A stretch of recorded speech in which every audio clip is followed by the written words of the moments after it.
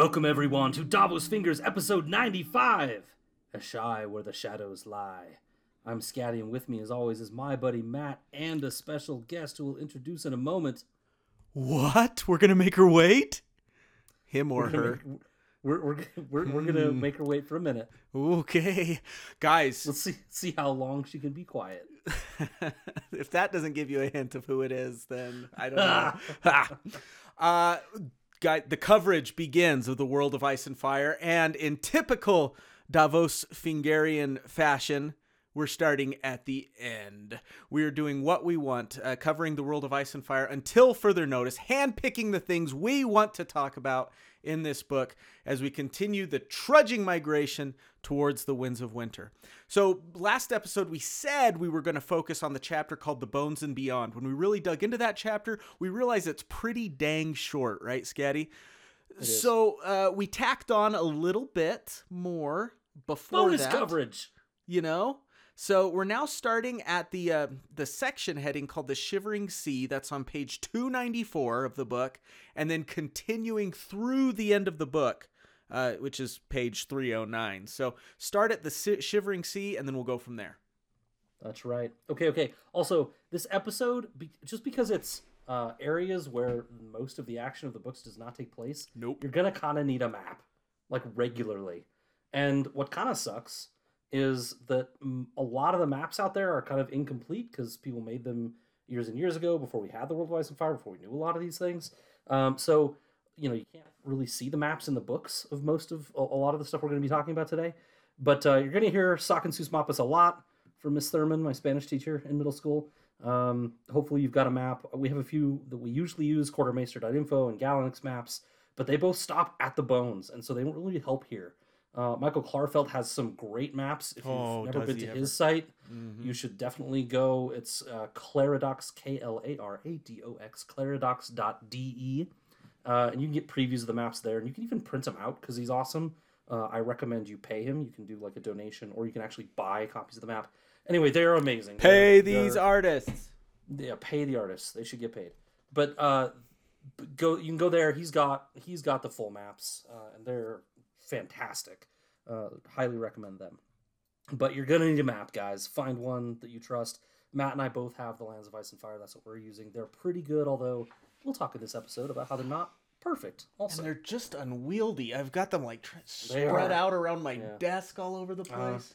I ripped one this week. I ripped mine too. My known world map. I think we did it at the same time, like Freaky Friday, and then we switched lives. I bet we did.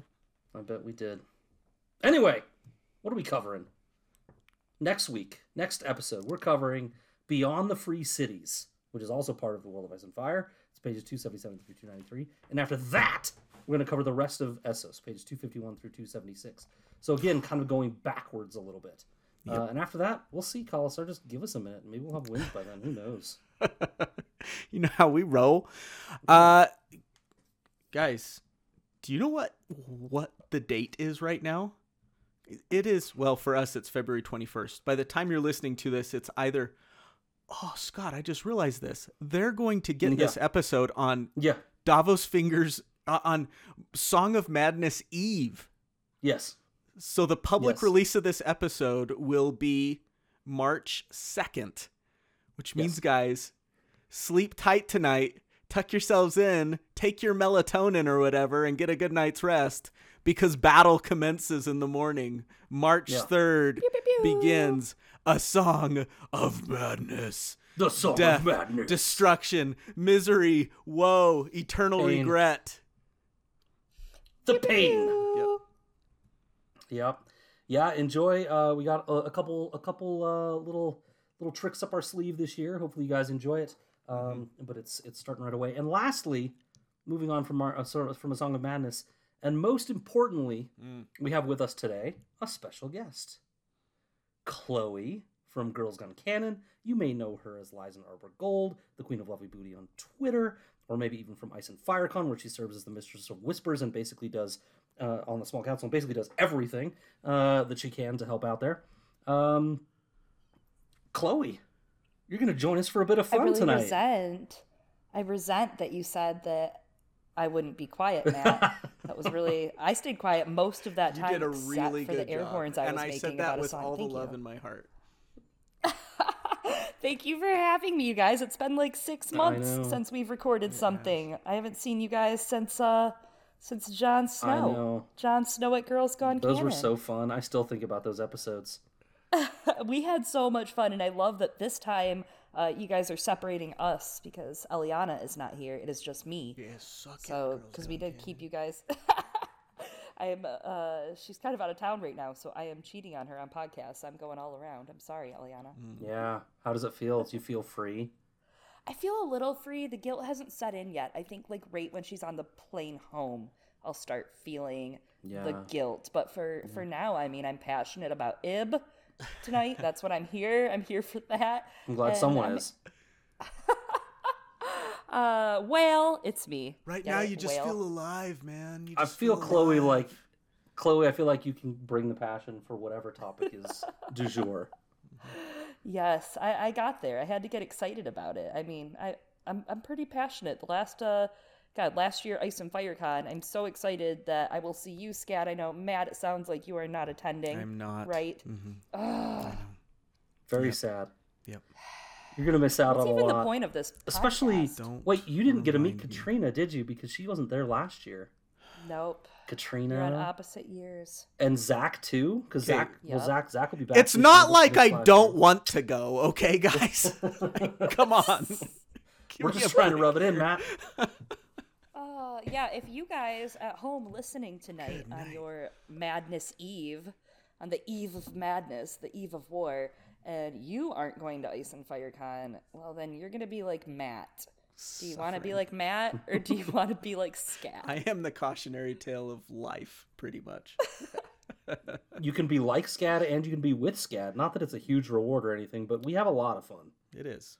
And yes. Not just Last year, you guys were, strumming guitar so late in the lobby, Thursday night, just hanging out. Mm-hmm. It was Hanging out with your heavenly. Kalasar. It was It was very heavenly. sweet, actually. Mhm. It was like it was one of those moments. So through the weekend, I get really busy at Ice and Fire Con. Obviously, I sometimes you'll see me, sometimes you won't. I'll be one place, I'll be another, whatever. It's magic. But you guys were just sitting there, and it was this beautiful, serene scape of a moment of just like all these friends hanging out, laughing, smiling, joking, listening to the guitar play. It was like what a beautiful, picturesque moment. It really was. It was like everything that I envisioned, like Davos Fingers culture being, is that right there. yeah, sitting around talking with friends, and it was almost fortuitous a little bit because of the weather is kind of what caused part of that. Is that it was it rained that night. I think that was Friday night that it It rained was so bad. it was Thursday because it was before Skelly. Oh yeah. That is And I how guess I we had know. just got you and I guess had just got done with the rehearsal for We did it Oh, two musical. nights. We did it for the 2 nights. musical.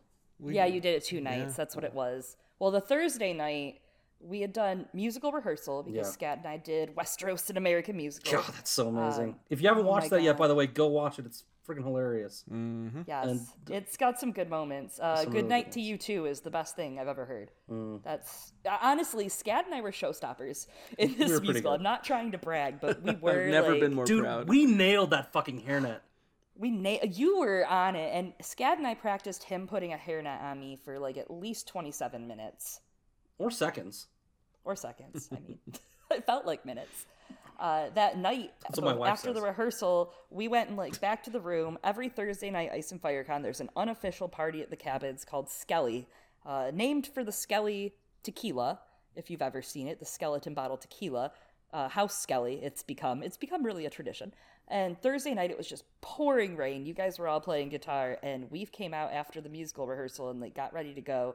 Came out to go to the cabin parties, and it's like torrential rain. Yeah. Like we're talking like Skagosi torrents going on out there. Like how are we gonna get all the way to these cabins a quarter or so mile away? I even saw a unicorn goat.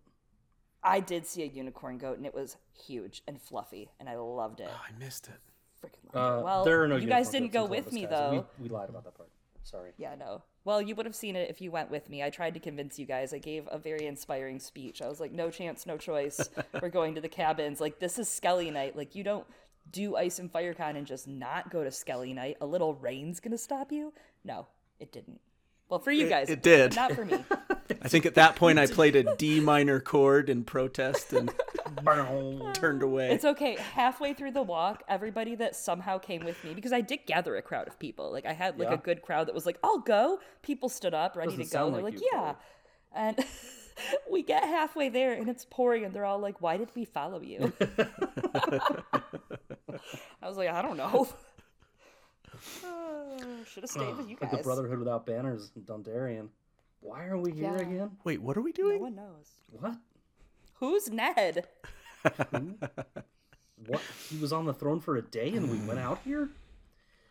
And of course, there's karaoke there. We had a karaoke night. Matt convinced me to sing Summer Lovin', probably up there with the biggest mistake of our lives.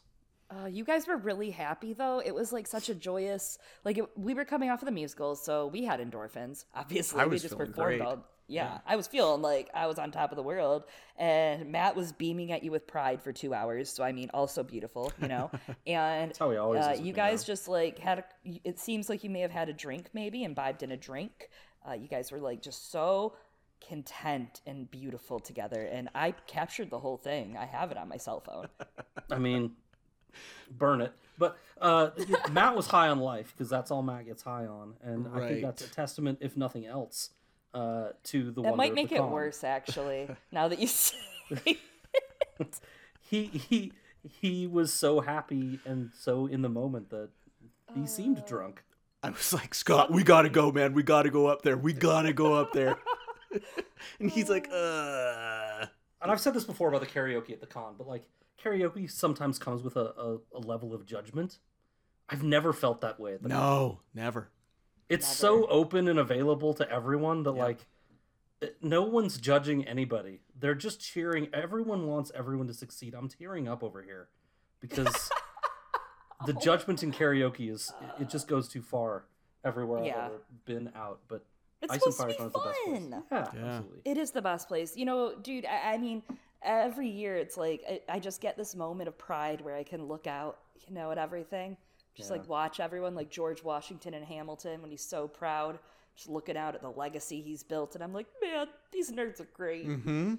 You know? Well, Chloe, seriously, the thing that I can say about Ice and FireCon, the thing that impressed me most is when I realized, and it was during karaoke that it hit me. It was in the early stages of karaoke before it got really wild. Was that this place right here is the capital THE safe space for so many people that attend Ice and FireCon. It is the place where they go to feel safe, feel like they belong, and where they can feel loved and completely unjudged. And that's the magic of Ice and FireCon. That's why I loved it so much. Yeah, it is. Agreed. My first time, I was so scared. Like I saw on Tumblr there was an ASWAF cosplay tag, and I liked costuming. I had gone to a lot of other nerd conventions, really into sci-fi and fantasy already, and I had just gotten into Game of Thrones in like 2013, 2012-ish. So 2015, I saw on Tumblr like, oh my god, there's a convention. I asked my good friend Elena that you guys know. She's been on before, I know. She has. Yeah, I asked her, will you go with me, like as a late birthday present? Because it's in April. I have an April birthday. And it's last weekend in April usually. And she's like, okay, yeah, I'll go. I like A Song of Ice and Fire. Let's go. So we got our outfits and we got all together. We showed up. We knew no one. Like, we just showed up. And by the end of the weekend, we had like a mini new family of friends and like buddies. And I mean, I won't go into detail because you guys know, but I mean, I met my fiance there. I've met some of my best friends there. I got to meet my podcast partner there. I mean, it's just like a really magical place with magical people. I mean, I guess anywhere you go, you'll find good people and you'll find bad people, right? I'm not saying that I'm sure there aren't a couple eggs that maybe could be cracked, but gotta break a few egg-ons to make an omelet, you know? But several in the I case don't of the know. Targaryens. And the omelet doesn't even taste good in their case. Yeah, I mean, if you put it in bread, it does, but Here's what I'll say about Ice and FireCon that I'll just add on to your story a little bit. Is that yes, you can find great people anywhere, but usually to do it, you have to be open to it. And the thing that Ice and FireCon somehow does, organically, naturally, is it makes you feel open to being yourself, which is the only way you find those things you're talking about. Because otherwise, it's not genuine. And so I don't know how Ice and FireCon does it, but it does. Everyone feels. I mean, I shouldn't speak for everyone. It seems like everyone feels comfortable being themselves. Yeah. Yeah, it's a very safe place to just be who you want to Yeah. be and hang out with and appreciate stories and characters. And I mean, the D&D crew, the D&D groups, you all get together and play D&D during the weekend and actually like specifically chart out in a couple hours that you want to get together and do a game that you've talked about for months before the con. These people that see each other annually, at this convention. I mean, seeing some of these friendships and people like that are reunited the first day when you get into the con is like, oh my god, tears in your eyes. Like, I can't believe we're here seeing our best friends again. And it's the best part of every year, really. But it's a really cool feeling to just be there, see the people, meet people. I mean, almost everyone I meet there is open to meeting other people and being like, oh, that's so cool. Were you guys just talking about this? Do you mind if I come sit with you? It's a safe place to just like be yourself and be a nerd. Yep. Yeah. So you convinced a lot of people tonight, Chloe. I know it. The three of us did. So where should they go to find out the particulars and start getting more information so they can book their stuff? Yeah, well, tickets did just go up. I know you guys have a ticket code at our website, iceandfirecon.com. Fingers. So if you guys get fingered at iceandfirecon.com, I can't say that. If you can. guys... We do it all the time. You absolutely can say that. We have an entire version of the show called Films Get Fingered. Tara, don't listen to this. If you guys go to iceandfirecon.com, you'll get a bunch more details, like the date. It's April 23rd through 26th. Am I making that up? That's right. It's April 23rd through 26th this year. Last weekend there in April in Mount Sterling, Ohio at Deer Creek State Park Lodge. It's beautiful in a state park, about 30 minutes from an airport. And yeah, if you go on the website, go to the store, type in fingers, get fingered in the store when you check out, and you'll get $5 off. Yeah. That's right. Unfortunately, this episode's going to release right after the price went up, so make sure to use that code to get the $5 back off. For sure. Yes, absolutely. Yeah. But yeah, there's booking for the lodging there. There's a lodge on site. You want to stay on site, man. You don't want to go anywhere else, A lot of people are like, should I camp nearby? Because it's in a beautiful state park. And if that's something you're really, really into, go for it. But just know it's a very remote kind of location. We only do them at cool places like that. We're not going to like corporate it. We want it to be a really special event at a special nature-y place. Evoke the feeling like you're in the woods. In A Song of Ice and Fire. And also, I'm just going to throw this out there again because I did it last year and no one took me up on it, so I feel safe doing it again. Since we're getting this out to you again a little bit late and the price will have gone up, I will buy you a drink at the con. Just approach me and say, hey, Scad, buy me a drink, and I'll do it. Nobody took me up on it last year. I'm going to take you up on it. You don't count. But I'll buy you a drink anyway. All right, cool. All right. Let's move on. Yeah. Let's get to the episode. Let's cover some Song of Ice and Fire for those that are already ticketed and like, come on, guys, I'm already going. Blood Riders, this is a weird episode. We're going to talk about all sorts of shit. Shy by the Shadow, man. Like, all sorts of things. But there's no summary because we've never covered anything like this before. It's not like we're moving from, progressively through a story here. This is new content that we haven't really even touched anywhere close. So there's no summary, which we usually give. We might talk about anything, even Benjen being from a Shy, maybe, or something. Moonboy, for all we know. So be ready. Everything goes. And as always, part of what makes Davos Fingers is our relationship with you guys. So if you want to talk to us about a future episode, ask questions, call us names, all that good stuff, find us at davosfingers.com. Our email address is wearedavosfingers@gmail.com. Our Twitter handle, @DavosFingers. Get ready for the madness. We are on Facebook, and our Patreon program, if you'd like to learn more about that, is at patreon.com/DavosFingers. That's right. Let's dive in, Callus. So, like I said, no summary, so we're just going to dive right into the first section here. The Shivering Sea, and Matt has our summary. But first, here's a quote. Beyond them, sailors tell us blizzards rage eternally, and the very mountains themselves scream like madmen in the night. Oh, Daddy's kind of scared. This The World of Ice and Fire is written from the perspective of one Maester Yandel, right? Yeah, it is. He says the Shivering Sea is basically this great big blue ocean north of Essos, northeast of Westeros. Pull out your map, sacan sus mapas. Look, if you're looking at a map of the known world, just look up. Look towards the top. And there's the Shivering Sea. All right, huge. Big, it's massive. Blue, cold. Who the even knows what lies to the west of it?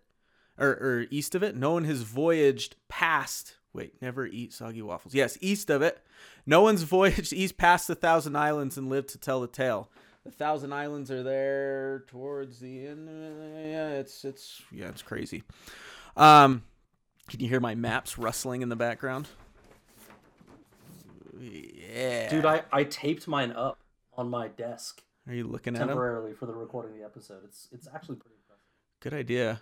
I have like these floating shelves in front of me, so I can't really tape them, but Oh, like Doctor Strange or something. That's cool. dang it. Floating shelves? I'm looking at Let's move on. I'm looking at a bust of Joseph Smith and a Whoa. Lego Y-Wing right now.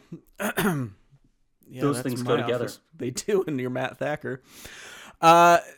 Anyways, where were we? No one's even had any luck too far north of this as well, where lies what's called the White Waste. As much as many would try to sail up and over the top of the planet, if this planet is indeed round, no one has made it past the inhospitable winds, frozen seas, and mountains of ice that lie waiting in this white waste to the north.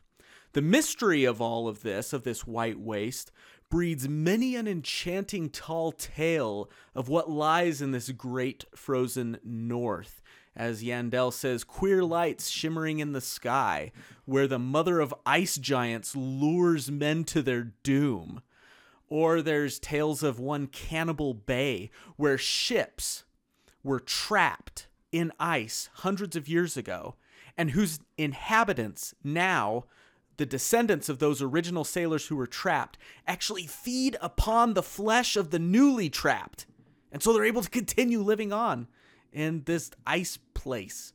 There's tales of pale blue mists that move across the waters and freeze anything they touch, of drowned spirits who rise at night to drag the living down with them, mermaids, ice dragons, you guys, with pale blue crystal eyes that breathe cold instead of fire.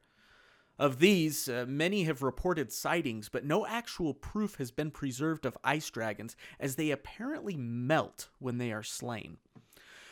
Anyways, despite these tales of the less than living, the Shivering Sea itself is teeming with life, from the smallest fish to the largest whales, and is the sea itself is the richest fishing grounds in the known world. Boats from all over come to fish its waters. Braavos controls some of these waters, Lorath as well, and then you've got some other cities that lie along the coast. You've got Soth, Morosh, Omber, but they're kind of lesser consequence.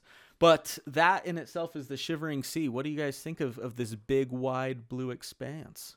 Yeah, I think it's bullshit. Most of it. I mean, really. Well, Scott? it sounds like it's kids' tales. It sounds like most of it, and this is a world of magic and giants and children and things like that. And by I mean magical children, not actual children. Of course, those exist, but a lot of these stories they just sound like stories. Ice dragons? I don't know. These people that get trapped and then live on for centuries. For some reason, they mutate into things that can live on for hundreds of years or whatever, feeding on the flesh of other people that get trapped in this massive, expansive sea, which, it would almost never happen, right? They're stories. No? I think some of them are. George has made pretty strong comments about it, too. Like, back when The Lands of Ice and Fire, I know you guys were just talking about it briefly, when it was published, he had posted on LiveJournal. He had said that while maesters know more about Ashai and the lands beyond than a medieval monk might know about Cathay, distance remains a factor, and past a certain point, legends and myths will creep here be winged men and such. I think that's a strong point to remember, that this is Maester Yandel, and there is a certain amount of schooling. I mean, think of what what we go to school in America and we were taught as kids is obviously not always 100% true, right? What? History is I know, 110% right? true. What? The government would never lie, you guys. And now I'm deleting all my history and logging off. Have a great day. No, but it's definitely from that perspective. So I think you have to take it with a grain of salt no matter what you do. But at the same time, it's like Daenerys just birthed dragons. Yeah, Right. So exactly. what the hell is possible? Like, there's ice zombies. So, I don't know. Yeah, well, so you mentioned Daenerys dragons, and I don't have this in my notes, so we're just riffing now. But, it's been made a point by many people covering this series that it feels like dragons come from some sort of magic, some sort of ritual, or some sort of circumstances have to be present for them to appear, and or to hatch from these eggs, right? And so the idea of ice dragons just being up there, now maybe there are some sort of Valyrian race up there that are also creating magic and bonding with the eggs just like the Valyrians do. But it just feels, it feels like a stretch to just think they're out there living and breeding and hatching when the rules, and I have air quotes because George is shitty with rules, but the rules that George has given us indicate that there's got to be some sort of special circumstances to get them out, right? Well, that's interesting because I think we'll get to it later, maybe when we start talking about the Great Empire of the Dawn and stuff in UT, but there's the idea that, Valyrians weren't the first dragon riders. No. So there could be ways that Valyrians did it, that were different. I did think it was interesting that these sailors, they said that there's hundreds of reports of sailors seeing these ice dragons, and they were able to give details, though. They were able to mention the blue eyes, of course, reminiscent of the others. And I thought that was interesting, right? That they would be able to point out that detail. And we, as the readers, can make the connection between, because we know the legend of the others over in Westeros and can connect it to these ice dragons up in the White Waste. But would they have been able to make that connection? Would they have been able to go conjure up this tall tale of ice dragons with blue eyes? Well, there's a lot at play with the ice dragons, right? So obviously we have Jon Snow in his early chapters, I think in like Game of Thrones and Clash, talking about ice dragons that Old Nan has obviously spoken of. And then there's also a little meta on George's writing in general. Have either of you read his story, Ice Dragon? Nope. No. So here's buckle up, guys. I got something good. I'm opening the oven. It's coming out. So Ice Dragon, the story on Ice Dragon, the whole plot basically is no big spoilers, but the main character is attracted to the cold. Her skin's always cold, and she's a, quote, winter child. And the story ends with the Ice Dragon defeating 5 fiery dragons of the north. And then the ice dragon disappears. A pond appears that wasn't really there. The waters are cold. And that also kind of sounds like a pond appearing out of nowhere that's really cold, like the Shivering Sea. At the end of the book, the main character is no longer a winter child, and her touch is warm enough and melts the yearly ice lizards. So I think the way and the manner that the ice dragons melt, and the bigger meta is that publishers kept saying that, like, this story was part of the World of Ice and Fire or in the same universe. And George was like, no, the World of Ice and Fire didn't exist when I wrote that story. So a little bit the other way around. But they melt when they're slain, kind of like the others, right? Yeah. Yeah. And there's that whole point about the White Waste receding during the summer and expanding during the winter. Yeah. It's also just like, it's funny, I read the melt when they're slain differently. I read that as a nod from George, like, yeah, no one can ever prove it because they don't exist. They melt away. Because it's the last sentence of the paragraph where they talk about it and they say, let us put aside such fancies. I read it as like, oh, he's just saying, yeah, no, they melt away, so no one can ever prove it. They don't exist. It's kind of like Mushroom, right? Like, how much do I effing believe of this little shit? Yeah. Pretty much. My rule of thumb for this book is whenever the Maester says, let us put aside such fancies and return to fact, then I switch it. Okay, so that's true. Okay, Yep. So you guys have convinced me a little bit. So what we have here is a whole section of paragraphs that are dealing with dark mermaids, these cannibals that live on frozen ships and stuff. And then we talk about dragons. So like George pretty frequently does hide little nuggets of reality and truth within a bunch of garbage. You see that with Varys and stuff sometimes in his reports and things like that. Maybe the ice dragons are real and the rest of the stories are garbage. Maybe. But I think most of the stories are garbage. Yeah. Or maybe they're a factor of, environmentally different Long Night. I mean, the thing that seems to be true about this is that at one point, and we're going to get into the Children of the Forest in a little bit because I have some stuff to say when we get closer to Ib here, but it seems like history repeats all over the globe. There's a lot of parallels we're going to talk about with these places and some of the stuff George has written in even just in the other continent, in Westeros. So I think there's a lot of sandbox going on. Like in Fire and Blood, for example, there's a lot of sandbox playing. You see the same scenario played out again, just in a different environment with like a tweak. And a lot of this seems similar, and it almost makes me wonder if, since Essos is a little bit southern, they're experiencing they have experienced a lot of the same stuff Westeros does. That's a really good point. And, with that, I was thinking about this as well, that we've got all this stuff now in the World of Ice and Fire where George did all this world building, and it's like, why would he do this? Is all of a sudden Masovi or Kakayaya or whatever that place is called, or the Jogos Nye, are they going to somehow have an impact on the story? And so George is giving us some history on it now in order to prepare us. And no, I don't think so. I don't think so. But I do think what he's trying to do is exactly what you're saying, Chloe, which is to provide parallels and clues through those parallels to allow us to pick up on certain things. And I talk about this with Scott all the time, that I'm going to love going back to this text once we have all of the books of A Song of Ice and Fire proper, and going, oh, this is the foreshadowing George wanted us to see, or this is the clue he was giving us with the Shadowlands and stuff like that.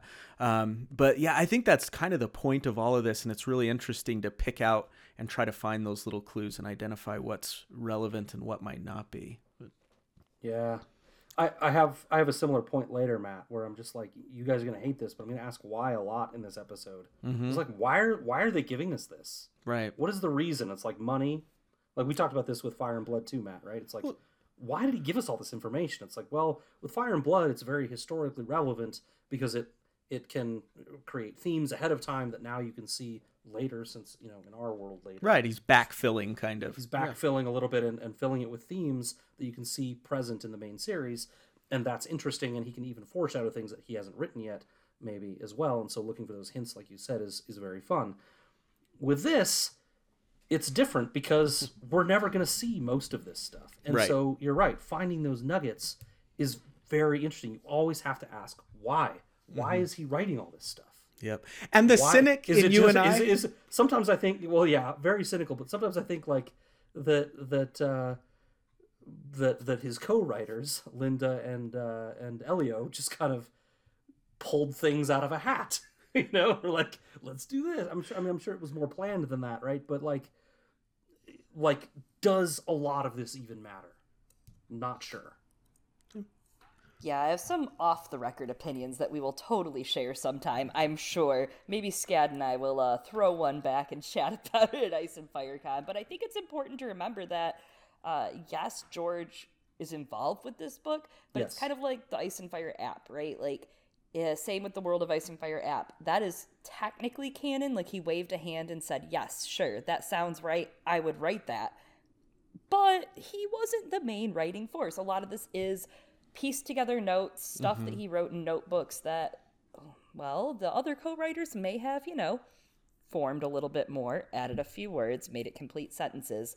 There's a bunch of stuff in this he took from his notes and reworked into Fire and Blood. Right. I think a lot of it is, it's his sandbox. It's his way to, because let's be real, art's hard. We know art is hard. We know writing is hard. And I know I've started 5 novels. Started, he said. Started. Yeah, exactly. So I'm not one of the people that really wants to even think about knocking George for TWOW, because when I think about all the work we as a fandom do trying to piece together, this is the thing that's going to happen because of this thing they said on this page, Yes, that is a result of the time we've had to wait for the book, but at the same time, it's a result of, I mean, look at what that means for his writing. He has to figure it out. So a lot of this is sandbox play that he's figuring out and Yes. putting notes down to play with later in the actual books. And a lot of it is just him fucking off because this is what he can write. That's what Yeah. you can do. Yeah. And I mean, I get it. I If didn't you- mean to knock George, by the way. That's not Oh my no, I intent. know. Right. Trust me. I don't worry. I would tell you if you did. I would be out there defending. I'm like sirens going because it's hard, Yeah. dude. And like maybe sometimes all you can write about is whale blubber and ib. Okay, like maybe that's it. Maybe that's your life. Maybe sealing someone's fate in the story is harder than that right now. Characters that you've grown to be with. So I don't know. Some of this though, yeah, absolutely is like okay. And I think it's just stuff he had laying around and he wanted to flesh Thanks it a out. lot. Yeah, and there's a hunger for it, right? Especially with Game of is. Thrones. People want to know more about this world that George created. So why not put it out there? The cynics and Scad and I bring up the money sometimes. This is a money-making opportunity, and it is, but it also satiates our desire for more. And even if Lang never comes up in the main series, just having that knowledge kind of in the back of our heads as we're reading just helps the world feel more lived in, right? We can feel more of a part of it. How dare you slight Lang? I think a ship of Langy warriors, even though they're not a seafaring people, are going to show up at Slaver's Bay and turn the battle. All Oh seven. my god, you better settle of down them. because Lang Stan Twitter is coming for you. Oh my gosh, I cannot wait to talk about Lang, and I've got a question about Lang when we get to them, because I don't know why the heck. Never mind. We're All gonna right, wait till we everybody get to everybody just settle down. I feel like Chloe's getting us a little ahead of where we need to be. You I blame asked you, for me Chloe. to be here. it. Is there Okay. anything You else on the asked Shivering Sea? I don't know. this. I don't want to talk about anything No, else. I mean, I- I think we're going to talk about more of it in regards to Ib and other places. So I just have one thing that really belongs here and not anywhere else. The world is round, right? maybe. So how big?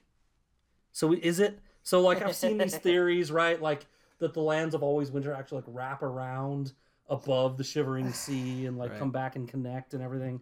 Like, is there anything to that?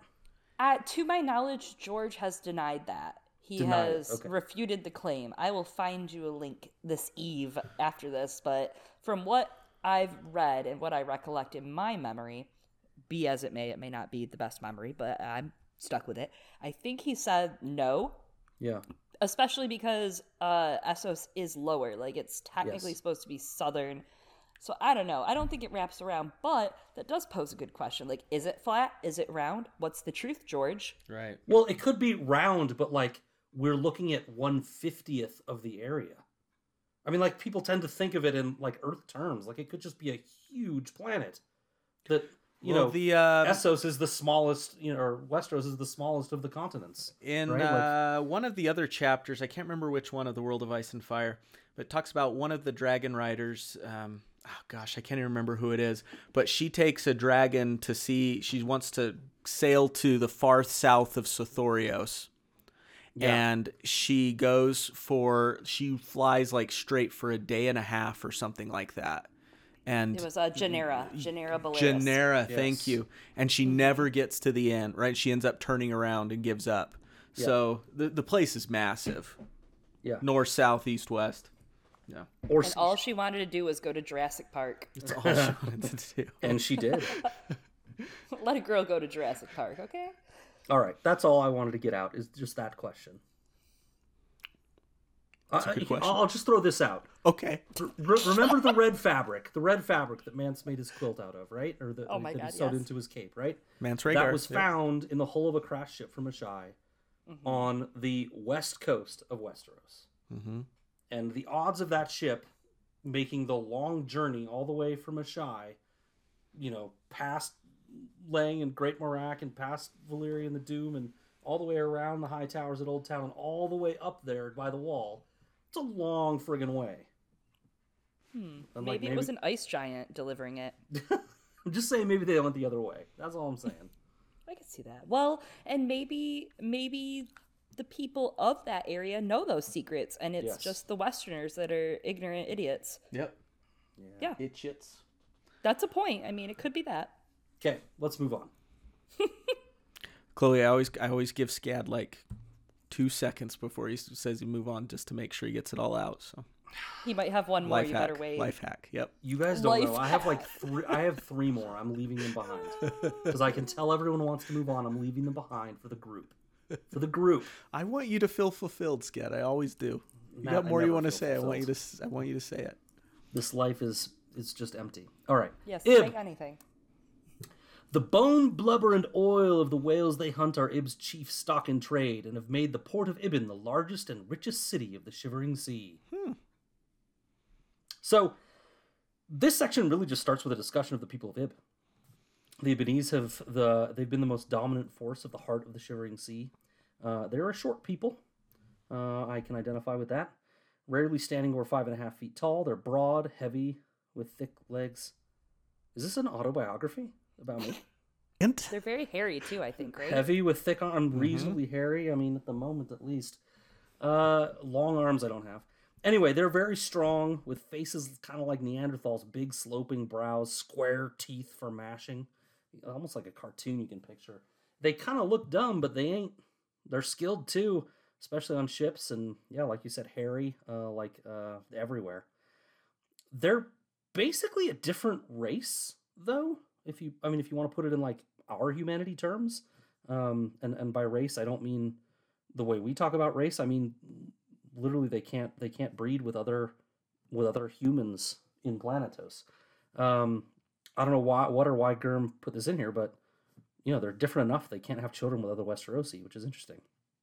They're a very private people, and I will come back and touch on what I think that means for the world afterward, but let's get through the summary first. They're private people.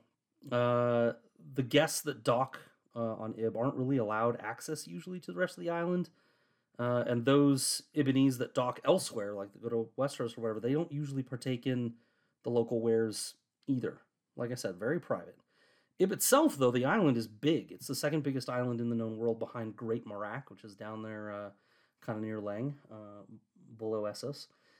And it's very diverse. All types of, as you might expect with such a big place, all types of land. Forests, rivers, mountains, everything. There are giants maybe there.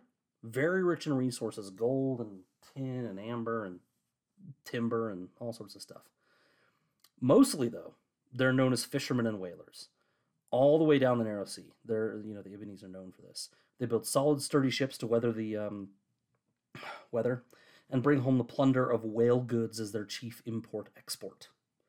The port of Ibn is cobbled and lit by lamps. It seems, relatively civilized. Seems nice. Far Ib is the second largest city. It's 300 miles away and 300 miles away and not nearly as flourishy as the port of Ibn, though. Criminals were sent to Ibsar, which probably Sar, Sur, kind of means like Ib South, maybe. And it still kind of has kind of a bad reputation there, Ibsar. They also expanded a little bit onto mainland Essos, displacing the people of the Ithakevron forest for a time. Those people of the Ithakevron were silent, secret. They walked the woods. Not many people could see them easily. Kind of little hints in there that I'm sure we'll talk about in a little bit. Anyway, the Ibbenese easily displaced them. And they built Ibish, which was a city there on one of the peninsulas there. But maybe it wasn't such a good idea. They didn't last too long there. The Dothraki fucked them up pretty good. About the time Queen Alysanne died, most of the settlements of the Ibbenese were taken back on Essos. The Ibbenese refused to pay the Dothraki off, to leave them in peace, and so they basically suffered mostly defeats in their battle against the Dothraki. They do retain one settlement called New Ibish, defended by a 250-foot high wall that's almost as long as our wall, the ice wall. And they kind of cling to this last vestige of their territory, but really clinging is all they're doing. It's a sad place, and frankly, it's destined to be lost eventually, I think. Kind of an interesting snapshot in time. Like, it's going to go. And that's pretty much Ib. Ib. How'd I sell it, Chloe? I think you did good. As the resident Ib fangirl, I can tell you that it sounded good. I'm really fascinated in your Ib fangirlness. Yeah. What does that mean? You know, Tell us about it. Actually, there is some stuff rooted in it that we definitely would go into. But Ib is, I don't know, it's kind of like Finland, George has said, without Scandinavia, or like Iceland. And so I imagine its mainland reference is something like the Sisters for us Westerosi, or a bit like in real life, a New England city, right? That's what you're gonna feel like you're in, just like maybe a little more rural. But Except nobody's taller than the countertop. right, we know they're like hairy and squat. It's likely they wear whaleskin jackets too, instead of sealskins we often see worn from people from like the Sisters or Right. people in the North, since whale is that trading commodity. And I did want to touch on whale blubber. You guys are about to get your world rocked. I'm so excited. Whale blubber, muktuk, actually, it's not a lie. It tastes creamy and nutty and good. People eat it. Like, it's a thing. It's a very... Give me some. I will eat it for sure. I would Creamy totally and nutty be sounds right up my alley. Yeah, it sounds great. Shit. You too. No blubber for you. No, but for real, it is supposed to be good, and I do want to try it. Like, as weird as that is, in our His Dark Materials episodes at Girls Gone Canon, they literally had in one of the first book, there's a story about seal blubber and how it's really good. And I looked it up because I was like, I don't believe that. And that's how I know this. Like, I knew this fact for you immediately because it turns out fat tastes good, which makes sense because have you guys ever had a steak with fat on it? Say, yep. Yeah, that's the best part. I love heart disease. I mean, you want to mix, right? You want the fat with a good piece of meat. Yeah, You no, want- absolutely. you don't want that all creamy, fats, but like, yeah, just melty, buttery. Yeah. Absolutely. Yeah. Totally. Oh gosh, you guys stop. Yeah. This is likely, to your point earlier, Scad, George did not plan on going there in 2002. Yeah. So this is probably our only look at Ib. Like, this is it. According to a So Spake Martin with Paps at Westeros.org Citadel, George is like, oh yeah, this is about all you'll see. I don't really plan on going to Ib, which is kind of a bummer because I know a lot of people think with some of the Dothraki history he wrote into there that maybe something was going to happen, like Dany burned down their wooden wall so the Dothraki can sack Ib, which who knows, maybe that could happen. But I've seen a couple theories or something Why, like that. right? Yeah, but what's the point? There's no Yeah. time. She already has to go to Volantis and Pentos and whatever, you know? I don't know, whatever. I mean, yeah. She's got like 80 places to go. The girl's got stuff to do. She's not going to Ib. We're never seeing Ib again. This is it. I mean, This is like, it. of the things laid down, is she going to go to Ib or Ashai? Yeah. She doesn't have it would time be for more either one. likely. Either. Neither of them are happening. Neither but of them are happening. The latter. The Right. latter would be the choice if it happened. Right. Yeah, I thought it was interesting that you commented on Ibsar, because it's like totally a prison island now, right? And the criminals were often mutilated when they got sent there so that they could never return to Ib. And this practice came to fall eventually after they had the final God King die, but they've never lost, like, it's still a creepy prison island, basically. Yeah. Like, what? That's it? You're just going to leave it like that, George? Yeah. What? Like, do you think they still take people there? I guess. I mean, And drop who's them all, like, sending 'em? swim the last 50 yards. We're not docking. Good luck. Enjoy Yeah. the fish. I wonder. Maybe And they like a will. heavy mobster, like, you're gonna sleep with the fishes tonight, Mr. Ib. I don't know. They call me Mr. Ib. Is that like Pib the Pop? Is it Pib? Mr. Tibbs. That's Tibbs? Oh, Mr. Pibb is Dr. it's Pepper. Poitier. Yeah, there you go. Look it up. It's a good one. Okay. Yeah. Heat of the Night, I think is what that's called. Oh, yeah. Sidney Poitier. go. Really, really good. Black Cop goes from DC down in the South where he's not wanted and foils plots. It's really good. Check it out. It's classic. Nice. Classic. They call me Mr. Tibbs. Is what that's the Based on several true stories, I hear. could be. I don't know that. Several. Who knows? Who knows? Who does? So here's the interesting thing about Ib to me, and again, maybe just Elio and Linda having fun, and George's like, put it in there, and you know, whatever, we're never going back, who cares? But in the way they've written it, and why I seized on the lack of ability to breed is was that too harsh? It was just funny. Crossbreed. You're not wrong. So it takes a long time. I'll just make the point first, and then I'll talk about why. this entry from Ib indicates that this world is millions of years old. And most of the stories that we talk about in this episode and in the story in general are talking about tens or maybe hundreds of thousands of years. This indicates that the world is millions of years old, because or that they had two distinct races to begin with.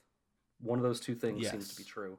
Or I guess there's a third option. There are people who are nothing like ours. We tend to make them like us, right? But maybe they're just different. But mutation like this that causes a people to become two separate people that can't mix in the breeding capacity takes a million years for an evolutionary change to take place. Generally, is what our scientists think, and so it implies something about this world being really, really, really old, or not. I guess if you believe one of those other things. I left you speechless. Well, kind of. I actually agree with you. Believe it or not, I've never said this out loud, but I'm just kidding. I have, and I'm sure you feel immense shame. Still considering the feeling, but maybe I'll process it. Let it marinate a little bit. Overnight, I don't know. That stuff causes disease. But the Children of the Forest. Let's circle back to these guys for a second. Yeah. And the Ifiquevron that we've been talking about. Forest dwellers, yeah. So, the Woodwalkers, right? The Woodwalkers, they call the Ifiquevron. They're basically children of the forest. Like, he wanders here and there, they say. I'm sorry, but, like, they carved trees and haunted grottos in the Thousand Islands, and the Ibbenese said that the little people blessed a household that left offerings of leaf and stone and water overnight. And the sea snake Corlys confirmed that the Dothraki name for lost people meant those who walk in the woods. Mm-hmm. So I think it's kind of easy to pretty much just say out loud, it's basically Children of the Forest. And it's basically confirming that there were two races and that Children of the Forest were there. And the gist that this gives me is that Children of the Forest existed everywhere first, and then the first men came. Mm-hmm. And then, why would the Ibbenese be so hairy and squat, you guys? I'm just putting it out there. A lot of these people, like some of the Dornish that have that similar parallel to, like, the Neck, for example. The Neck, very much so, is, like, Children of the Forest, but now they're first men Children of the Forest. And this feels like it, too. This feels like the Ibbenese are a mixture of what was Children of the Forest and that they probably bred with them. So that's interesting, because it flies in the face of what I was just talking about people needing to be similar enough. Mm-hmm.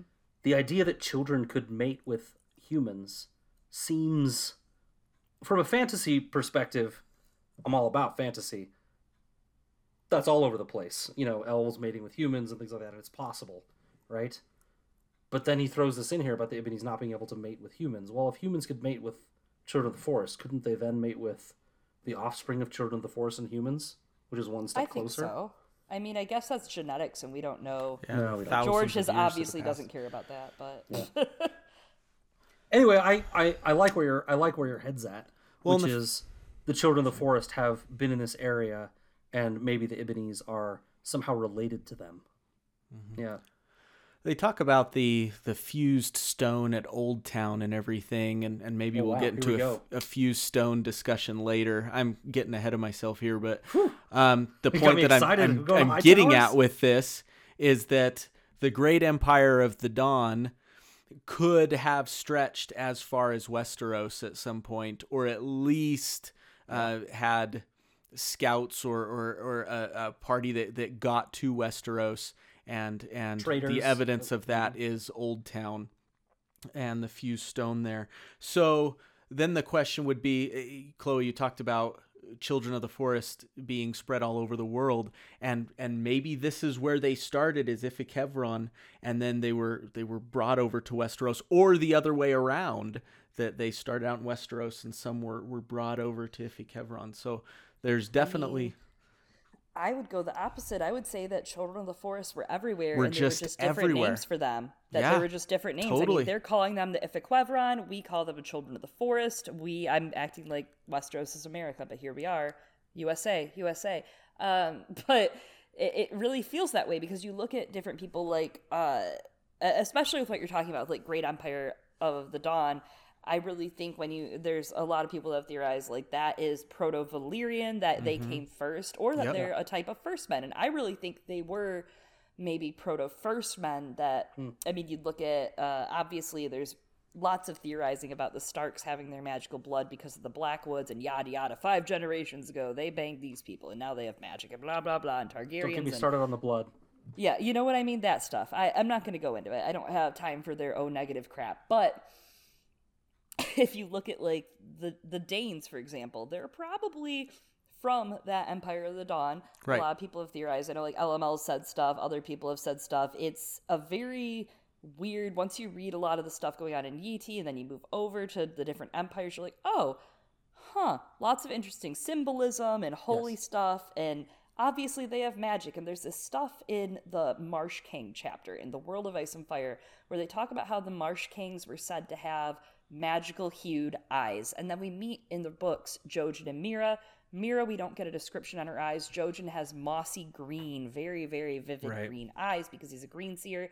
It's obvious that there's magic power in there, that he is a seer, so he has to get his power from somewhere. And lo and behold, all of the people from the marsh, all of the neck, the Crannog men happen to be squat and kind of gorilla-esque, just like some of the salty, swathy Dornish, or like the Ibbenese. The Ibbenese, yep. One thing World of Ice and Fire does really well on careful reading is it ties the world together. It ties the whole world together and gives you little hints of a more united world at some point, right? Yeah. It's interesting. I mean, it shows that we're all 1 degree away from each other in that respect. Next. Next, I don't have a ton more on the Ibbenese. Do you have anything else, Chloe, you want to dive into? I do. I can go into some Lovecraft, I suppose. Please. So I'm not the person probably usually you'd expect for this, and I think you guys said I'm popping your Lovecraft cherry right now. You are. I have never read any Lovecraft. I know some, like I've heard some, but I don't know. I've never read any. Didn't even know what it was until like 2 years ago. We're making Lovecrafts together tonight, you guys. We are cheating on Eliana. Oh my god. Oh, I love you, Eliana. I love you, Eliana. Wish you were I'm in here. so much trouble. Whoa, wait a second. I mean, so you tried to break up our podcast. We can try to break up yours. Listen, I'm just trying to bring us together, man. You would. Whatever makes the makeup sex better for you guys. I mean, I don't know. Whatever you got to say to keep the relationship going. You two, okay? So Lovecraft has a story. It's called The Doom That Came to Sarnath. Now, this may remind you of some other etymology in A Song of Ice and Fire, the Lost Kingdom of Sarnor. Yes. So Ib used to trade Their with capital them. was Sath, right? Yep, absolutely. Ib used to trade with them. It was great, yada yada. Well, the story by Lovecraft goes that shepherd people colonized the riverbanks of the kingdom of Sarnor. They created, of Sarnath. See, it's the same word. I mean, come on, George. It's literally There's only the same like thing. 3 letters different. Seriously, you know I'm not that smart, George. The shepherd people colonize the riverbanks of the kingdom of Sarnath, and they create this kingdom 10,000 years before the story takes place. They formed their own cities. They're super strong in merchant stuff. Really going great. Things are great. Across the way, on the other side of the quote-unquote lake, there laid an ancient city with weird settlers from the moon who worshipped a water lizard, who the water lizard god was called Bokrug. Naturally, the Sarnath people were like, these people are kind of fucked up. And it turns out it was a racist thing, not a religious thing about the lizards. Totally racist because they were like weird looking, I guess. They had green skin, bulging eyes, totally just strange looking to these people. And green mists rose from their lands and the lake around them. Very interesting. Green mist. So not the blue mist, not that freezing blue mist we talked about, but green mist. So Sarnath destroys their city. They steal their idol, Bokrug idol, as a trophy, and the idol the next night vanishes, like out of nowhere, and a high priest is found dead, murdered, and before he died, he had written a word on an altar, an empty altar, which was doom. He just wrote doom all over this altar, and then he was found murdered. Yeah, wild shit. So Sarnath rebuilds. 10 centuries later, the strange lights and the heavy green mists appear over the lake. during a feast they're holding in honor of destroying this city, Ib, it's called. Huh. The mists keep happening. The tide rises super high. Everyone freaks out. They're like, wow, we should never have fucked with Ib. We're going to leave that city alone forever. And after this, the survivors end up reporting, like, some survivors see inhabitants of Ib peering from windows of the city's towers, while others, like, refuse to say what they saw. But in the end, they all, like, stayed the hell out of Ib. They just, like, left it. It's an empty marsh with water lizards. They left it, and the missing idol somehow made its way back to Ib. And they don't know how. How do they know what made its way back if they left it alone? Because they just, like, would walk by and be like, not gonna go there, I guess. I don't know. I'm not H.P. Lovecraft. I can't tell you that. You have to ask him, and he's dead. So. Oh, there we go. Ask him anyway. Yeah. But their god reigns supreme in that land after that. Ever since then, the water lizard Bakrug was the god that entire area believed in because of that. Because they were like, wow, we shouldn't have fucked with Ib. So don't fuck with Ib. It's kind of the moral. I feel like the Dothraki didn't learn that. No, they did not. They did not. Man, am I the only one that kind of hates the Dothraki? like seriously, these savages are the ones that are gonna like beat everyone up. They're the ones that conquered the Sarnor, right? And they're the ones that conquered the Ib in the Ifikeveron. I kind of feel like it's weak writing. Like, ooh, wow, who's coming after George now? It's a critique. It's a valid critique. They are, in my opinion, they're not very fleshed out. I think that he makes a really interesting analog that, like, they're Dany's family now. You know, she keeps them as her family and her people, her right-hand men and all. But, like, at the same, like, and the people she has with them, like, they're not bad people or anything. They're just people that live a different lifestyle. But George, I feel like his description of it is a little... It could be a little racist and a little just like, okay, well, what if we just made these savages? Yeah. I mean, we get one POV. We don't get a POV from their side. It's like, I want to defend them a little bit. I know I'm the one that attacked them first, but like, I don't know. They have a whole different culture than most of what we see, and so it's interesting to switch to that perspective. But we never really get that perspective. All we get is the outside perspective of their life. I feel like we're going to see a lot of that POV. We're going to see a lot of that POV change over too when it gets to future books, like with Dany and Tyrion and different things. Like, we'll see a lot of things left out, and I don't know if it's on purpose or if maybe this is just a gap. You know? Yeah. Or like a lot of this stuff, does George just not think it's that important to flesh out? Right.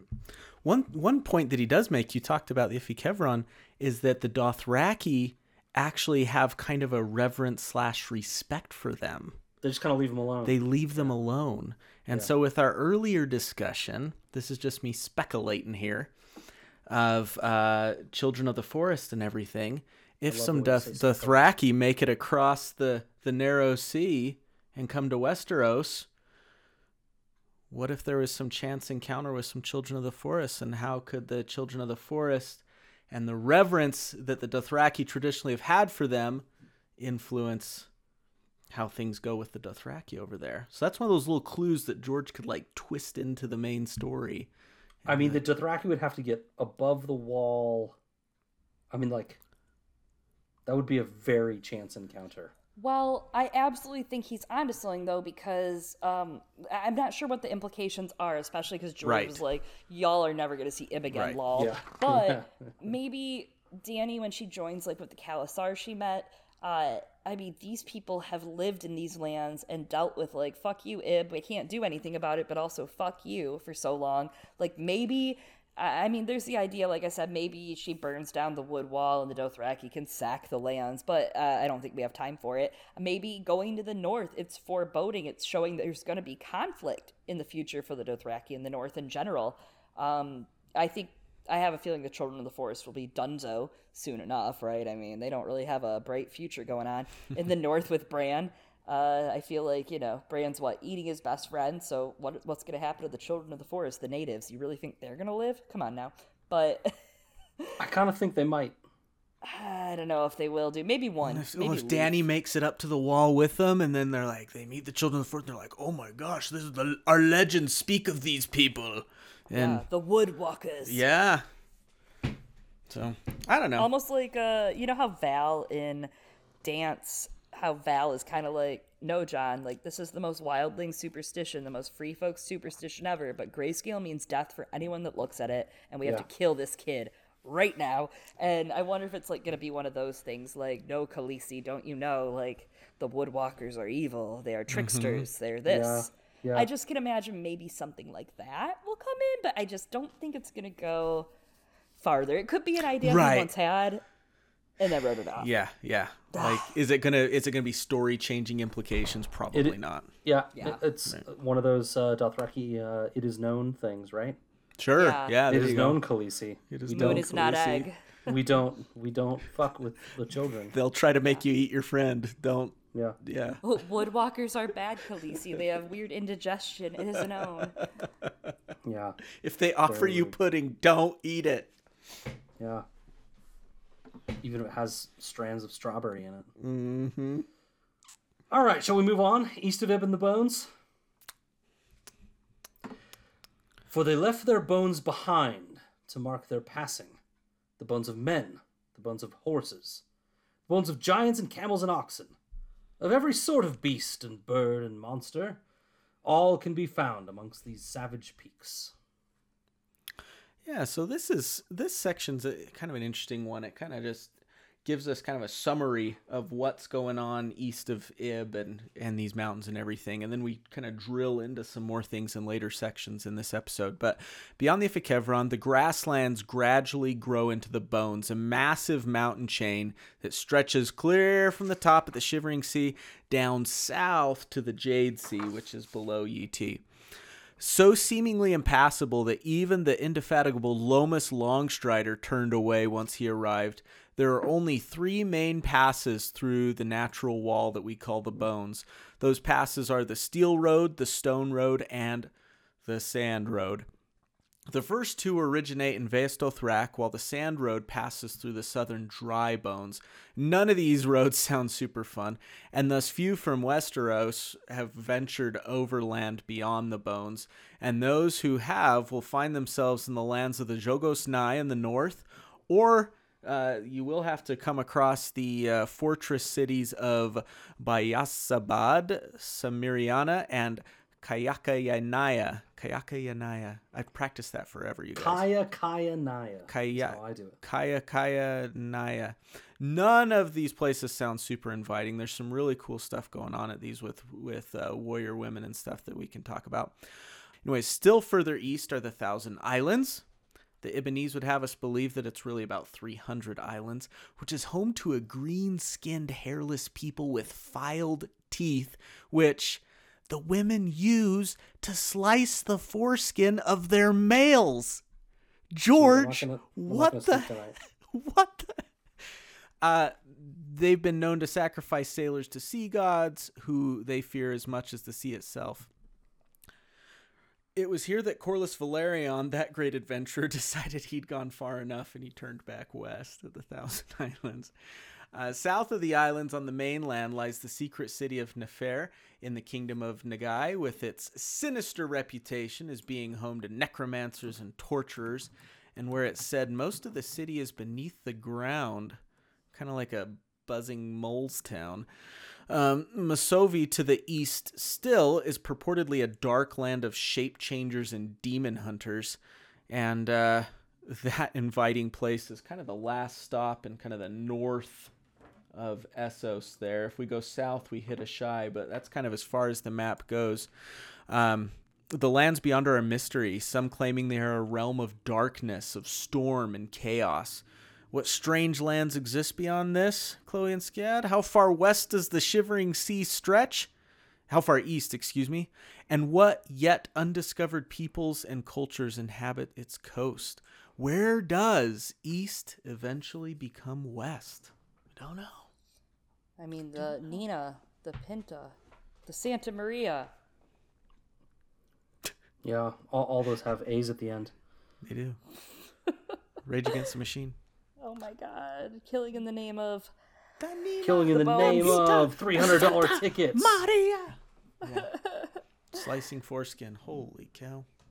Man. Well, I love that as we get to these bones, as we get to the bone, give a dog a bone, again Always. with that pocket sandbox, the actual kingdom of Sarnor is really similar to the patrimony of Herkun, which the patrimony of Herkun is this ancient nation. It is east of the Bone Mountains in Essos, and it's ruled by the patriarchs of Herkun. They are the ones who founded those fortress cities that you just talked about. Kayakiana, fuck, I fucked it up. See, you did better than I did. I didn't practice it. Well, here's the thing. I got my pronunciation from Ashaya. So Kaya Naya is. Yep. That's the well, easiest I way. heard it better in my Kaya, head, but I Kaya also Naya. had vodka, so I don't. You know, I understand. I'm like, So you talked about these fortress cities, Kaya Naya, Shamiriana, and Bayasabad, and they each guard the Steel Road, Stone Road, and Sand Road. And as we get closer to the Jade Sea, there's of course this whole archetype that keeps happening of their own version of Azor Ahai, right? They had Herkun the hero, who there's an awesome photo. If you don't have the World of Ice and Fire, I do recommend getting it. It's like a sexy coffee table book. You can like open it and be like, I am an intelligent hoe. But it's a beautiful, huge photo. He's wielding Lightbringer, his own Lightbringer. Yeah, very badass. And so it really is seeming like there's an Azor Ahai archetype in each of these cultures we're learning about. Yep. And there's something more playing with that Herkun, because I believe it draws inspiration from Hyrcania in Shadows in the Moonlight by Robert E. Howard. In an essay in Dream Songs, the anthology that Martin wrote in, he cites reading Howard's story as a super, super formative experience for his writing. And it's a super formative fantasy work in general, right? It's based around Conan. It brings back that formative hero with a sword fantasy thing, and it's from 1934. And he even quotes a passage referring to Hyrcania in this essay where he's like talking about whose riders wore steel and silk and gold. So George is really just having a freaking field day making heroes in all of these countries, right? And making his own Azor Ahai happen in every single continent. Yep. The interesting thing, though, about the patrimony of Harkoon is that their warriors were women. And so it's a weird fit. That's one of the things that struck me, is that for them to have this legend of this magical warrior with a flaming sword, it fights against their tradition of having their warriors be women. It's interesting. Potentially, yeah. Sounds like it's great to be a lady beyond the bones, actually. Beyond the what? The bones. No bones about it? No bones about it, my friend. You're gonna miss everybody. Or boners. You've got these warrior women, the women up in the Thousand Islands. It's a women's land east of the bones. The women in the Thousand Islands are not having a great time. Amazing dressing aside, that sounds like a shitty existence. It does feel very much so like the I guess anachronistical edition of Warrior Woman. It's like Spearwives, right? But not at all. Uh-huh. Yep. Yeah. The Thousand Islands are really interesting. Like, a creepy place, right? Again, old. Like, the fact that these people have mutated into this completely other race millions of years, guys. Again, unless there's something different to begin with, it points to like something that would fracture the land in such a way to create the islands this way and strand people, because it feels very much like these people are stranded. They're not a seafaring people, so they either would have sailed there and been willing to keep sailing, or they got stranded there on what the text indicates is that they're terrified of the water, right? And so something happened to that land to like fracture it, send it out into the middle of the sea, and leave it there. And like some sort of northern doom, maybe. Something way, way, way earlier. Fallout of the Long Night? Yeah, maybe then, or even earlier than that, maybe. I mean, again, based on the genetic thing that I was talking about, but yeah. I mean, the Long Night wasn't that long ago compared to genetic dispersion. But if there's like mutation going on, or like some sort of radiation event, right? Exactly, that can kind of expedite those types of changes. Then maybe we're talking about something different. But there's a lot out there. If you go dive, I went on a brief dive, and stuff about the deep ones, maybe like raping the populace and changing their genetics that way, which is terrifying to think about. There's stuff about the children of the forest, maybe like of the Ifakaveron, or maybe of Masavoy, maybe also children there, like sinking the islands, kind of like they did with the Arm of Dorn, and maybe with some of what they did in the Neck and stuff. See, and this stuff is creepier to me than like some people are like, George, I can't believe you wrote The Red Wedding, and I'm like, this stuff is what weirds me out more. Yeah, like genocide. Yeah, a little bit. Like, nobody ever comments. We all talked about a lot. Me, you, and Matt all talked about genocide in depth, actually, in the last 6 months with our Jon Snow chapters and, like, that kind of crap. Yeah. And that is what gets me. I'm like, okay, you guys are worried about the stabby stab and all, but, like, what about this? We've got whole races of people that are it's the betrayal that makes the Red Wedding interesting, right? The intrigue of the betrayal. But yeah, this is a much greater event. Yeah. It's a very casual, like, oh, by the way. Yeah. Oh, by the way, these people are stranded. Yeah. Yeah. Damn. And they live a terrified existence, but still make children that also live terrified.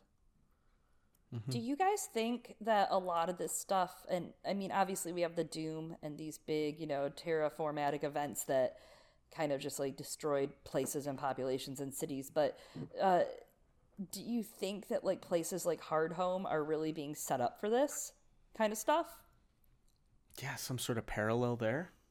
Maybe. Totally could be. You mean of an upcoming event? Yeah. Yeah, I mean, repeat of the Long Night, right? I mean, that's obviously what we're in is the current Long Night. It's starting. It's becoming a very an extended evening, so to say. But we're at like 6:30. But we're seeing it like everywhere, right? We're seeing it. Hardhome is like basically a freaking radiation ground. It sounds like a goddamn mess over there. And all these places that like no one can go to any longer, because if you go there, you'll probably like get deformed and die because of it. I don't know. Yeah, I hear you. It's hard to know, right? But it feels when you read these texts. I mean, we are so in the bubble, you guys, us as like analysts of these texts. But like, it feels like he's setting up a lot. Right? And like, you never know what they're just going to like leave out and like not develop.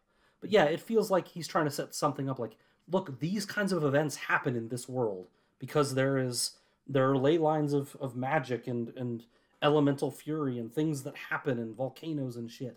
And something else is going to happen in the main line of the story. At the same time, it feels too soon.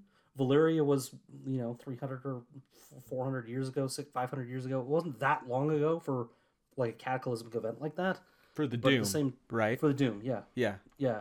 But it does feel like he's trying to lay the groundwork for things like this happen in the world. Be ready to read one. Yeah. Don't know what, don't know where. And the second it happens in the books, we're all going to be like, we're so dumb. We should There it was. That's what I'm talking about. It's like, there it was. The whole time. That's the rub. It was the first sentence of the series. Like some stupid bullshit. Because there's some sort of trick. Like, all of us we should turn back. All we have to do is turn back the clock, and then it wouldn't have... Oh. Yeah, I don't know. There's something that we're all missing. We're all like really close. We're like maybe a step and a half away from just figuring it all out at any given time. Yeah. I don't feel that close. I just want to read it. No, well, it's hard being you apparently. I'm just kidding.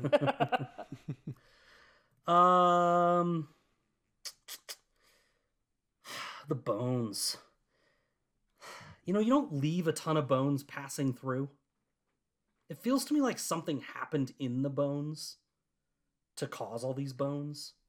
If you're like migrating through, a few people die and you leave a few bones. But it feels like something happened there. Yeah, something. I don't know. The text doesn't really point to it, but other than just the mass amount of bones there. It reminded me of like Everest and how like people pass by bodies and stuff on the way up. They just leave them. Preserved by the cold, right? Right, yeah. Yeah. And that's why I don't go outside. Yep. Doesn't even sound fun to me. Nope, not even a little. Mm-hmm. Yeah, I'm curious about... Again, we're never going to see this place. No. Ever again. No. Probably not. What's the point? Yep. All right, To you guys got echo much? Scad, Oh, go ahead. Sorry. to echo you, Scad, what's the point? What is the point? It's You to guys have set up much- themes and parallels, guys. Which I love. I love that. That's why we analyze these books, because we love that stuff. But But also, But also, also, a why? whole book. Come on.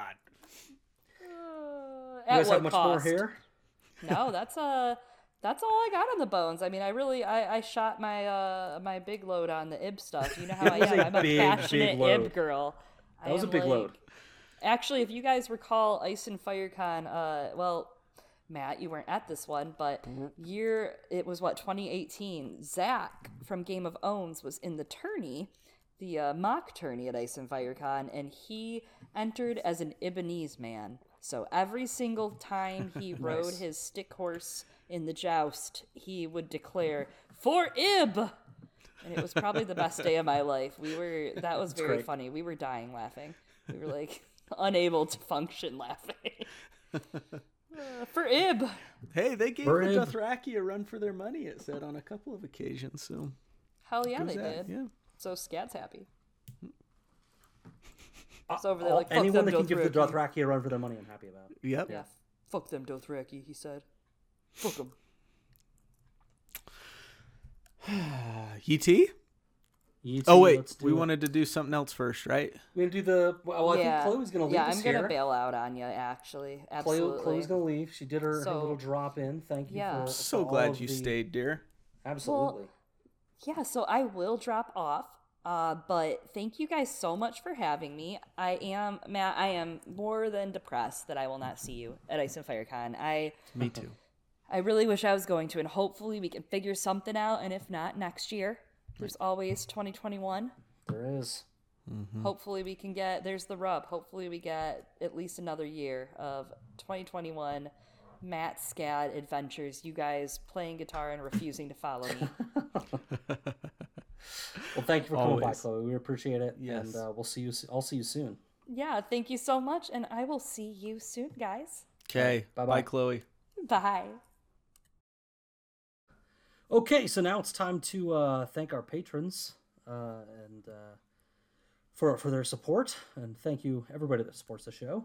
But we're gonna go ahead and thank those of us on the Patreon, starting with our dirty cab drivers: Lady Fat Ass Red, Jeff H. Archmaester June, healer of the lesser poxes, Jamie K. Donorus, Calling you. Gib, Gene. Ghost, Chase, Killer, The Bard of Legends, Aaron M.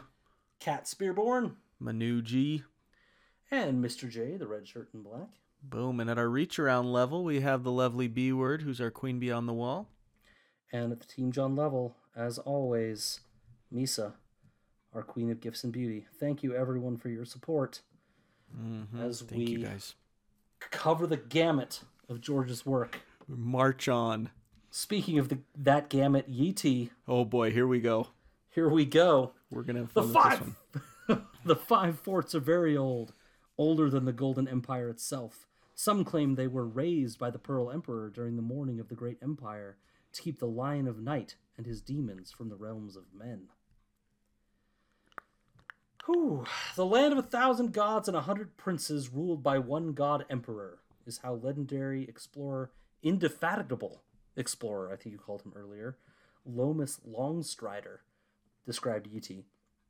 But for those less interested in gods and more interested in land and wealth, it's rich, yo.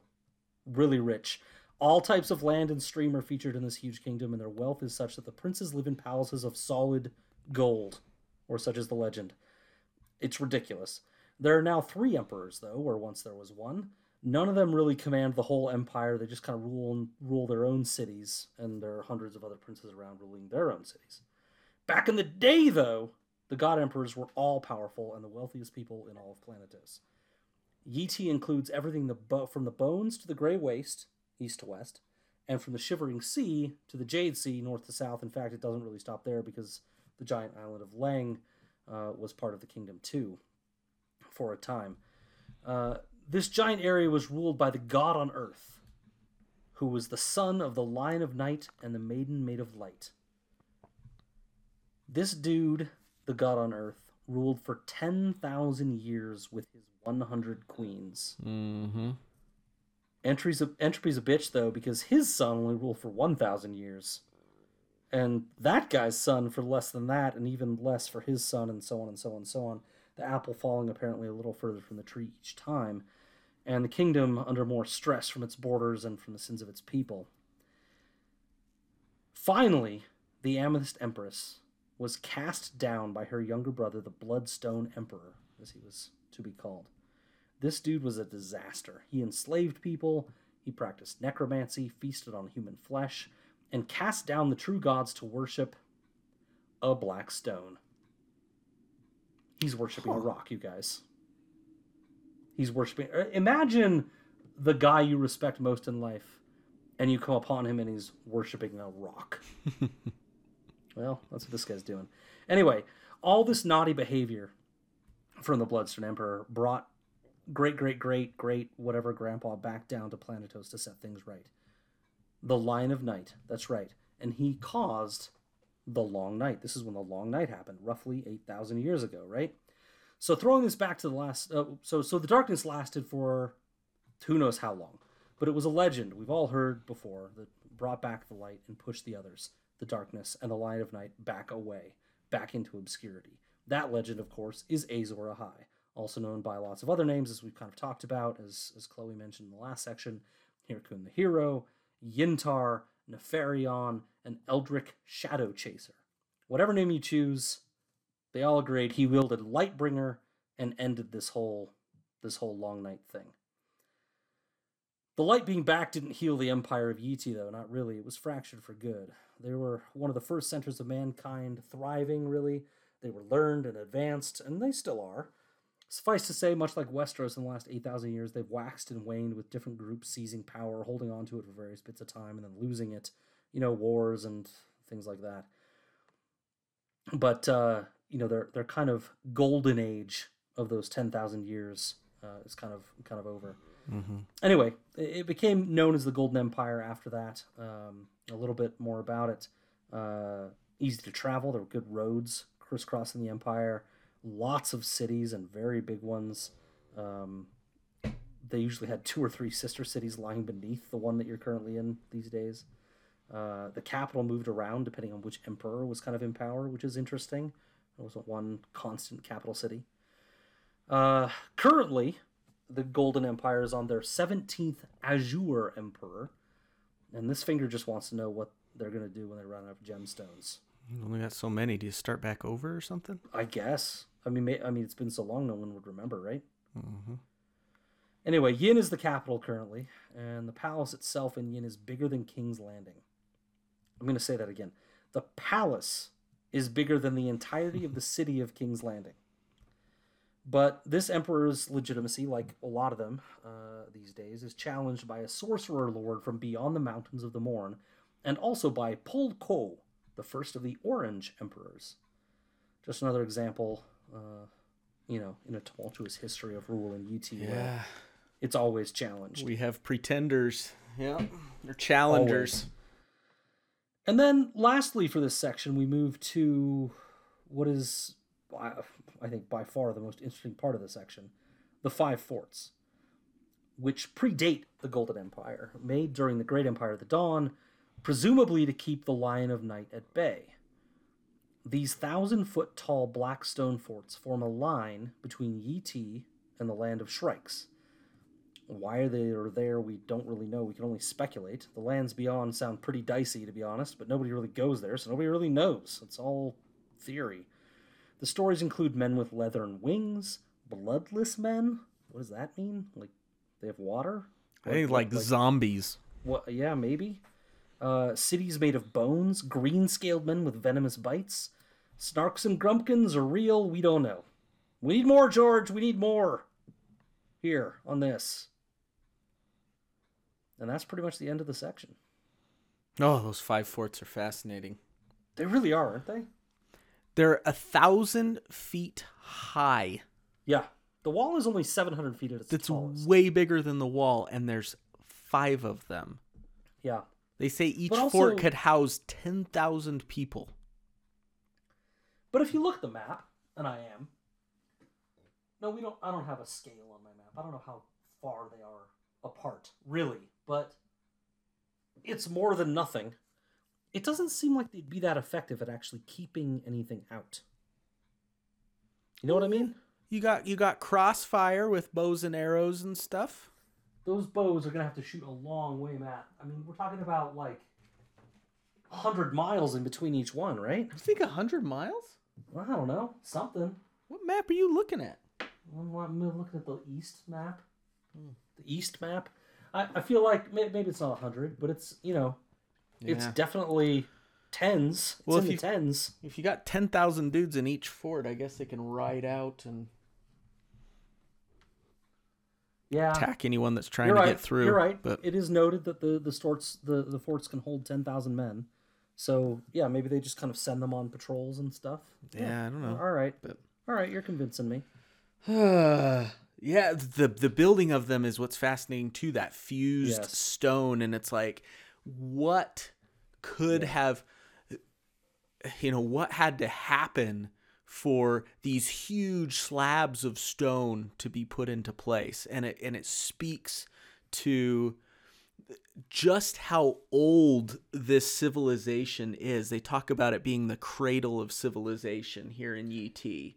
Yep. And just to think that they had that kind of technological ability / magical ability too, because I think there had to have been something going on magically. That would be something. No, these predate Valyria, right?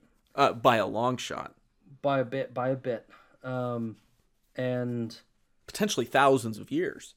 yeah. Yeah. And so I mean, I guess the implication is a lot of the stone shaping is thought, through Valyria and at what's the city called? Volantis. Volantis, that one. Yep, I'm looking at it right now. And the roads, right? Mm-hmm. That a lot of those were maybe shaped by dragonfire and stuff. Right. We do have archaeological record of dragon bones and stuff showing us that dragons existed long Yes. before Valyria. Which points to evidence, yeah, that maybe the Great Empire at the Dawn were proto-Valyrians, right? Or Absolutely. I think for sure Valyrians they came were. from them. Yeah, I agree. Yeah. I mean, the fact of you think of the Danes as well, and how the Danes have similar features to, I'm talking about the Danes, I know. with their purple eyes and everything. But they're not Valyrian. The Danes did not originate in Valyria. So these similar bloodlines or similar features had to have come from one big civilization. I think it had to have been these guys. But they eventually came from the same place. I agree. So you think they had dragons too? Or you think they were using magic to shape the stone? Or the should we archaeological... start with... Go ahead. Sorry. Yes. There were dragons back then. Yeah. But do you think that's what they were using? Potentially. Yeah. I don't know.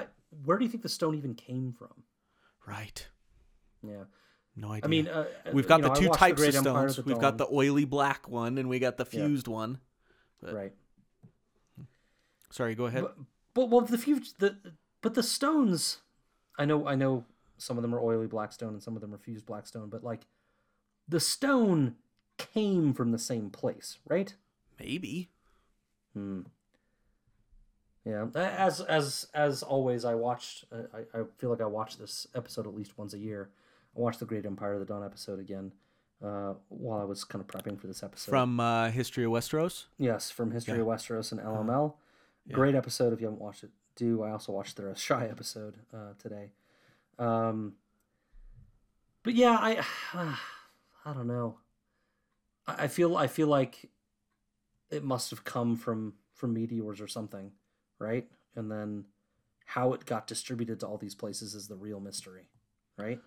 Yeah, and then how it was distributed and then how it was worked, right? Yeah. I think it was Shia on that episode that postulates that maybe it was produced by Dragonflame, or the Dragonflame kind of melted it so that it could be moldable, and then sorcery to actually do the molding. Yes, for sure. I think that's mentioned in the text somewhere. But the stone still had to come from somewhere. Right. Yeah. Yeah. Was it mined? Well, Don't know. If it is, we don't know where there's any more of it. Where there's right? actual mines. Yeah. Yeah. Right. Yeah. Anyway, we need more. These are things like, we're pretty certain that we're not going to get more of Ib. I would really, really, really like to get more on this stuff out here. Oh, And yeah, for sure. I'm hoping we do maybe for Melisandre. She's maybe the only, she's lived in a Shai or from a Shai, maybe. We don't know a ton, but maybe she's the one that has memories of this place. He's said, that we're not going to go to a Shai. So he said that in Assos Make Martin. So right. It's just going to be through memories and stuff. But maybe we'll get some more of that. I mean, there's a sorcerer challenging the legitimacy of the Tish Empire. Not that that's the most important thing in our story, but like, I want to know more about this guy. Who doesn't? Random sorcerer in the mountains of Morn. Right. Like, again, did Elio and Linda just draw this out of a hat? Like, how did they come up with this? Or is this a parallel to kind of what Stannis is doing as a pretender to the throne? Stannis isn't the sorcerer, obviously, but he's got Melisandre. Right. Parallel there. You also have, I know you hate it when I bring them up, but you got the High Towers practicing sorcery in their own tower. I don't hate it at all. You dork. I know you do. Sitting on a foundation of fused freaking stone, fused man. Black stone, right? Which I think were Dawnish people as well coming to do that. Oh, and I think the High Towers are descendants of that too. But I don't have a lot of proof, but I think it. Yeah. I don't know. Do you want to talk much more about Yi Ti? I mean, they had some emperors. One guy, Chai-Duke, married a Valyrian. Kind of maybe, I guess, indicating that link that we're talking about between the two. Yeah, and then there's the hints of Dany, right? Yes, in her memory. Right. So or dream, rather. Sorry. This has been brought up clear back in her dream in Game of Thrones. Yeah, LML in the Great Empire of the Dawn episode credits Durin Durrandon for being the first one to make this link, and that's maybe true. That she, in her dream, sees all of these people with pale hair with the color of all of these different it says stones. Yeah, there's the Pearl Emperor, the Jade Emperor, the Tourmaline, Onyx, Topaz, Opal. Jade. Yeah. And she sees eyes of those colors. They had hair of silver and hair of gold, hair of platinum white, and their eyes were opal and amethyst, tourmaline and jade. Right? Yeah, it's too much the same. When this book came out after that one, it's too much the same for it to be a coincidence. And those are the themes that we're looking for, and it just points to this having this heritage that goes beyond just Valyria, that it goes much further back, and and making connections that way. Right. There's one where Euron also describes Dany as having silver hair and amethyst eyes. Mm-hmm. Which is another connection. There's this Amethyst Empress who the Bloodstone Emperor you mentioned killed, right? Yeah. Mm-hmm. So if we've got a Bloodstone Emperor who kills an Amethyst Empress, Euron Greyjoy describes Dany as having amethyst eyes. Mm-hmm. And Jorah describes Lioness Hightower to look just exactly like Dany. Just to throw that in too. Yep. Hightower. Mm-hmm. All right, which could go to that connection. The Danes, Hightowers, Starfall is very close to Old Town. So. It is very close, yeah, and Dawn, of course, their sword, right? Mm-hmm. The Great Empire of the Dawn links there. Yeah, there's just there are too many. Listen, like we've said earlier in this episode, it could be not nothing, but just like. Nice parallels and links that George is using to kind of like tie the world together. Mm-hmm. But it could also be just something clues. That he's going to draw on. Right. and I'd love it if it was. Mm-hmm. Yeah, if this is a real clue he's giving us, is the Bloodstone Emperor like Euron reborn, and is he gonna kill Dany? Or the Bloodstone Emperor was said to be the Amethyst Empress's envious younger brother. Yes. So is that pointing us to Phagon? Yeah. Yeah, I mean they're not siblings, right? But yeah. Yep. Right? Yeah, it'd be a nephew thing, right? Yes. But I mean the parallel, it's family. The parallel's still there. But yeah. Yeah. So a lot of interesting. Again, is Yi Ti gonna come into play in the main story? No. But what clues can we pick up on? Just to like get you erect about Star Wars for a minute, because we've talked about this a little bit in the past, but like one of the strengths of Star Wars is like that they let other content creators run with it. Mm-hmm. Like, I'm dying for George to let some other people write about these places and tell me stories about them, and like for him to just sit in his movie theater and approve them and turn them down as they come into his desk. Like I would spend my whole life reading these things. The Great Empire of the Dawn type stuff, and the Adventures of Lomas Longstrider, and totally. Yeah, this would be great. I mean, I would read. I think I have a note about it when we get to the Jogos Nai, but I would read a whole book about just the Jogos Nai fighting the Patrimony of Harkoon. They're pretty fun. I would read that book. Yeah. Like we had in our Twitter feed. We had not in our feed. It was actually private messages. We had Jay the Red Shirt and Black and Pat going back and forth today about. I hope you read it because it was all like old school EU Star Wars stuff today. Like people kill for that stuff. I would love to read about that stuff from this area of the continent. And maybe this is what it's all setting it up for. We can hope. Hope. All right. What else you got here? Let's see. I think I pulled this out of the Great Empire of the Dawn episode from History of Westeros 2. I went and read and watched a bunch of things, but in any place, it's probably been pointed out in a few places. The different legends of Azor Ahai. Yeah. And how they all have different names and everything. Yep. And it's fascinating to try to trace the names back to where they could have come from. So you got Hirkun the hero. That's obvious where that one comes from, the Patrimony of Hirkun. You've got Azor Ahai, which sounds a lot like a Shai, and the legend originally comes from scrolls that are stored that reside in a Shai. So it Azor also Ahai, sounds like Shai. It also sounds like the Sarnor names. Right, they bring that up, right? Did come from the Great Empire of the Dawn too. They had which I don't Uzor remember Amai and a couple other names that sound very similar. Right. Yeah. You've got Yintar, which sounds a lot like Yi Ti. You've got Nefarion, which is Nefer. Eldritch Shadow Chaser's an interesting one. That's kind of a wild card in there. Yeah. But if you look at those different places on a map, they kind of form the borders of the empire, right? Yes. And it just kind of shows that these don't have to be different legends or something, and we don't have to have which one is right and which one is wrong, but that all these nations of this former empire all have a common myth, but they have their own way of telling it. Yes. Right? Just common. Right, absolutely. You think of the Roman Empire that stretched from Asia to Spain or something like that, and you're going to have a lot of different types of people within one empire. They're not all the same.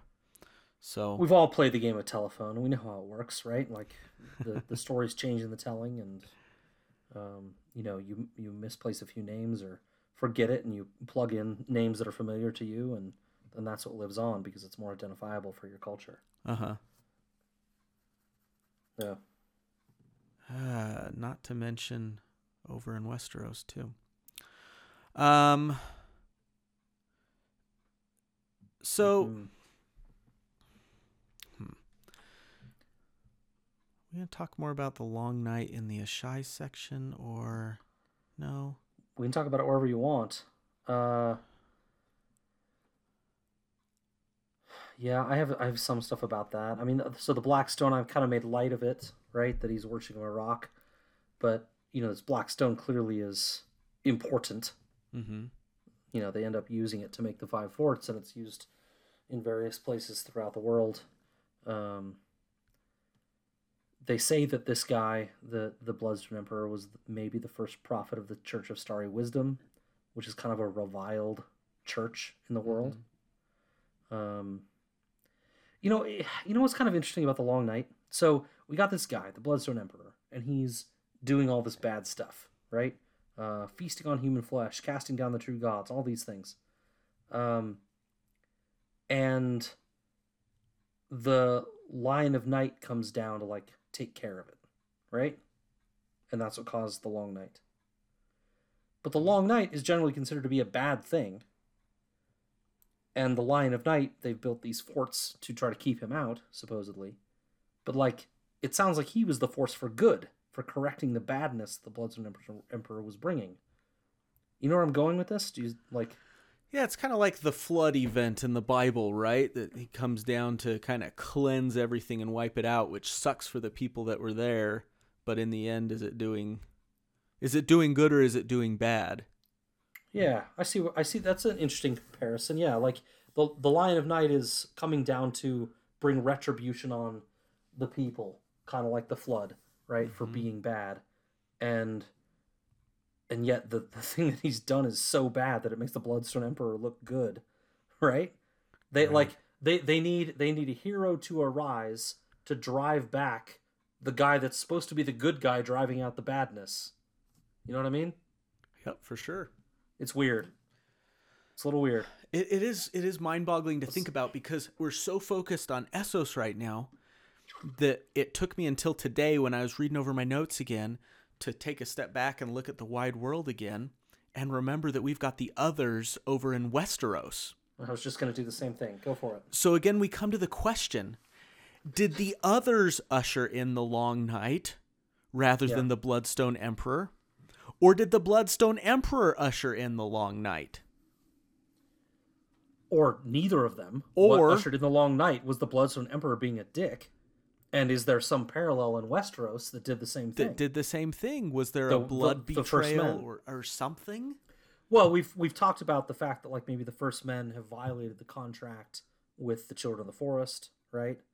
And so that's maybe this kind of the similar thing to what the Bloodstone Emperor is doing, the blood betrayal. Yeah, because it says right? The legend is that the blood betrayal of the Bloodstone Emperor killing the Amethyst Empress is what kicked off the Long Night, right? Right.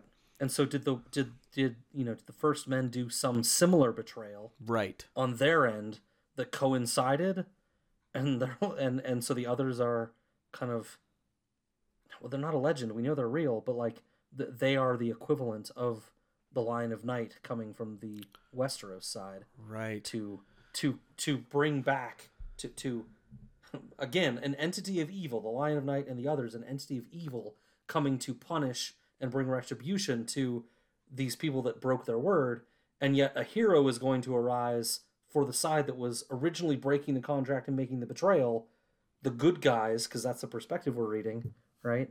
Mm-hmm. To drive them back, right? It's very interesting. Yeah, there's theories that the Children of the Forest created the others, right? And yeah, that it was an experiment gone horribly wrong or something. And there's just there's a lot there to. Is that a show thing? Is that I don't know whether that's partially, but I think it was theorized before the show. Before that, yeah. Yeah. Yeah. Okay. Anyway, just very interesting stuff. I mean, I feel like the Lion of Night coming to exact retribution on the Bloodstone Emperor in parallel with what's happening in Westeros. Mm-hmm. Those themes are similar, and the fact that a hero needs to be created or actually did exist to fight them in two different places at the same time is weird. It's weird. Did this also happen in the Dothraki Sea somewhere? with the Ifuk-Hevron and the Children of the Forest there that were rebelling, and some hero joined, like maybe the Sarnor version, right? It was there Exactly. too, and fighting back, and like did these little pop-up events happen all over the place, and with the 50 other continents that we can't see. Yeah, does happened there, Sothorios too? have something? Did Olthos Yeah. have something? Because Right. it seems like the White Waste seems to be ground zero for others. You know, especially if these ice dragons are true, you've got them clear over on the Essos side. But then it seems like in Essos, a place like the Shadowlands appears to be kind of ground zero for the Long Night. So, yeah, is there one pinpointed location where the Long Night began and that everything stems from? Would others stretch into Essos, or is that even a problem? Or are they exclusively on the Westeros side? Like, it's just weird to try to correlate the Long Night to the others for me now. Yeah, me too. Me too. They And feel like what came a first? cadre of soldiers meant to exact retribution rather than the response to a problem. Right. It feels like a coordinated event among multiple locations. That's kind of what I'm getting at, yeah.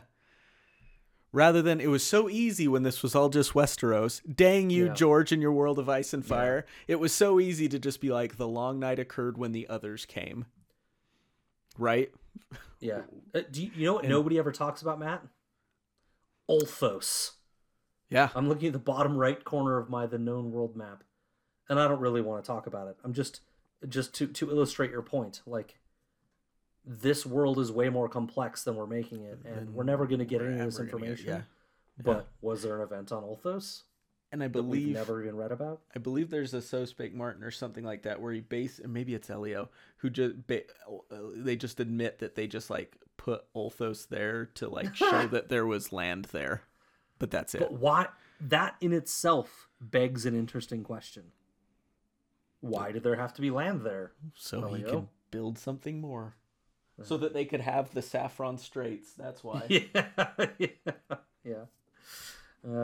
Anyway, all right. You have much more on this Yeti set? I feel like we barely talked about Yeti itself, but got anything else? Well, just the fact that they had these wonderful roads and the 5 forts, it shows how technologically advanced they were. Hints of this huge, large civilization. Yep. And Dany comes from that, right? So it feels almost like A long there's time ago. Don't get me started on blood. there's more there's more to potentially to Dany than just Valyrian history, that it could go back even further. And that goes back to that thing that she keeps hearing, that to go west you must go east, right? You got to go the opposite direction. And does it mean Dany's going to go to UT? No, probably not. But it just further fleshes that idea out, that maybe the answers lie further east than she thinks. So I think that's all I got. More questions than answers, that's for sure. More questions than answers, definitely. I will say again, the Long Night, roughly 8,000 years ago, right? Mm-hmm. Just throwing it back to the last section. If you believe in the genetic mutation stuff, chicken scratch compared to how long this world's been around. Nothing. Yep. Right? Yep. When you step back and look at it all.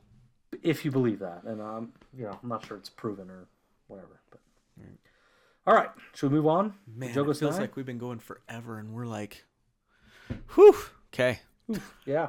2 sections left. 3 sections left. 3 Holy sections shit. left still. Oh my god. Lang I thought this was going to be a short episode. I was wrong. will go fast. Well, maybe not. No. All right, Jogos Okay, Nye. Jogos Nye. Dothraki calls make endless war on one another once beyond the sacred precincts of Vaes Dothrak, their holy city. But the gods of the Jogos Nye forbid them to shed the blood of their own people.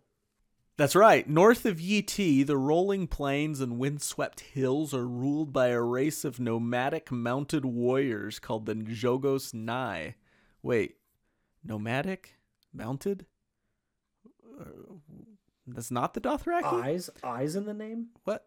Well, they're not quite the Dothraki. First of all, the Jogosnai look very different. They're shorter, they're squat, they shave their heads mostly bald, and they have these pointed skulls that come as a result of binding their babies' heads.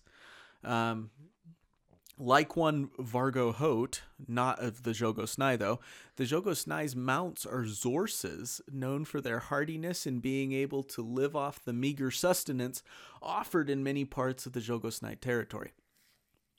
The Jogosnai, rather than riding in large khalasars like the Dothraki, stick to smaller clans, each commanded by a Jat, who's like a war chief, and a Moonsinger, who is generally like a priestess, a healer, or a judge, who pretty much does everything except battle. And while the Jogosnai have a strict rule to not battle against each other, which is again unlike the Dothraki, they are known to live in a state of pretty much perpetual war against their neighbors.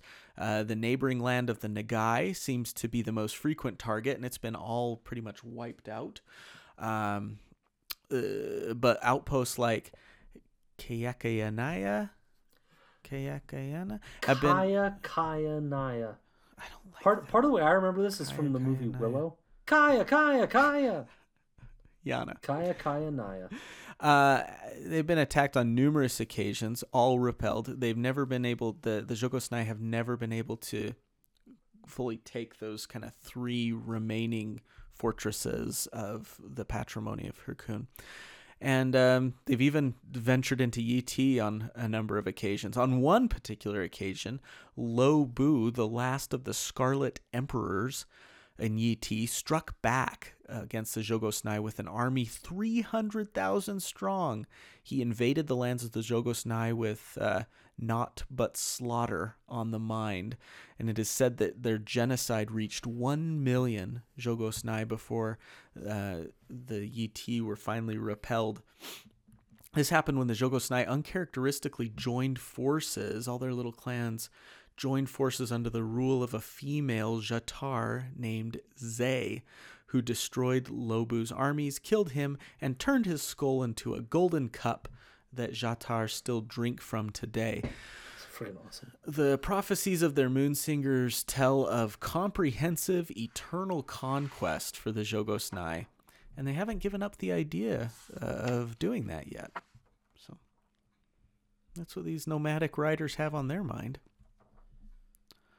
I kind of like these guys. They're kind of cool, right? I started off not liking them. I'm like, okay, so I was pretty apathetic. they're basically like Dothraki light, right? Mm-hmm. Like they're completely unnecessary. But then I kept reading them, like, okay, they got families instead of khalasars. That's kind of cool. Like they're insular units, you know? I like that. Right. I'm not a big fan of the binding heads or whatever, but they got the husband stealing thing, kind of like the free folk. Right. Yep. They fight giants. You know, I'm kind of starting to like them a little bit. Yeah, I noticed a lot of, I don't think this can't mean much, but I noticed a lot of wildling similarities. Yeah. They ride strange beasts, right? A lot of times you see the Mance Rayder's forces, they're riding these crazy animals and stuff. They're nomadic. Mm-hmm. They travel in small bands. Yep. You've, like you said, the women abducting husbands. They refuse to kneel to like a greater power. The refusal to kneel, the stubbornness, yeah. You've got rival clans joining together to defeat the Yitish enemy. This reminds me of Mance Rayder finally being able to unite them. A little bit. But there's unite the clans. It was unite us. Unite us. It was interesting. It's a little Braveheart. Right? Mm-hmm.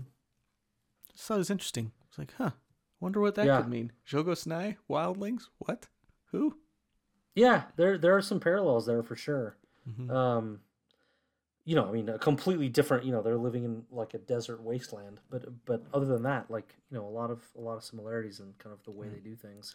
Here's my parallel, here's my tinfoil, just to wrap this up on this one. Cool.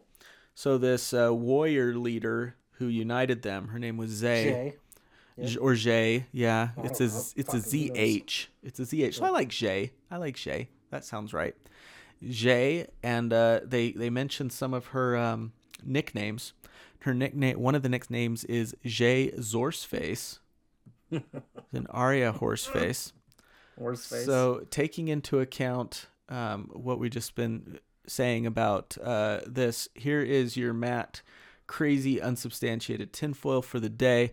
Arya Stark will lead the wildlings to a major victory in the north. And then we'll call her Zarya. Yep. Zarya Azor's face. Arja. Yep. That's it. Okay. Yep. Oh man, don't get me started on Arya. I want to talk about Arya now. It's been so long, Matt. I've been since reading. we could talk about Arya. I'm about let's see, 5 or 6 chapters into Game of Thrones again. You picking it up and trying to cheater! read it.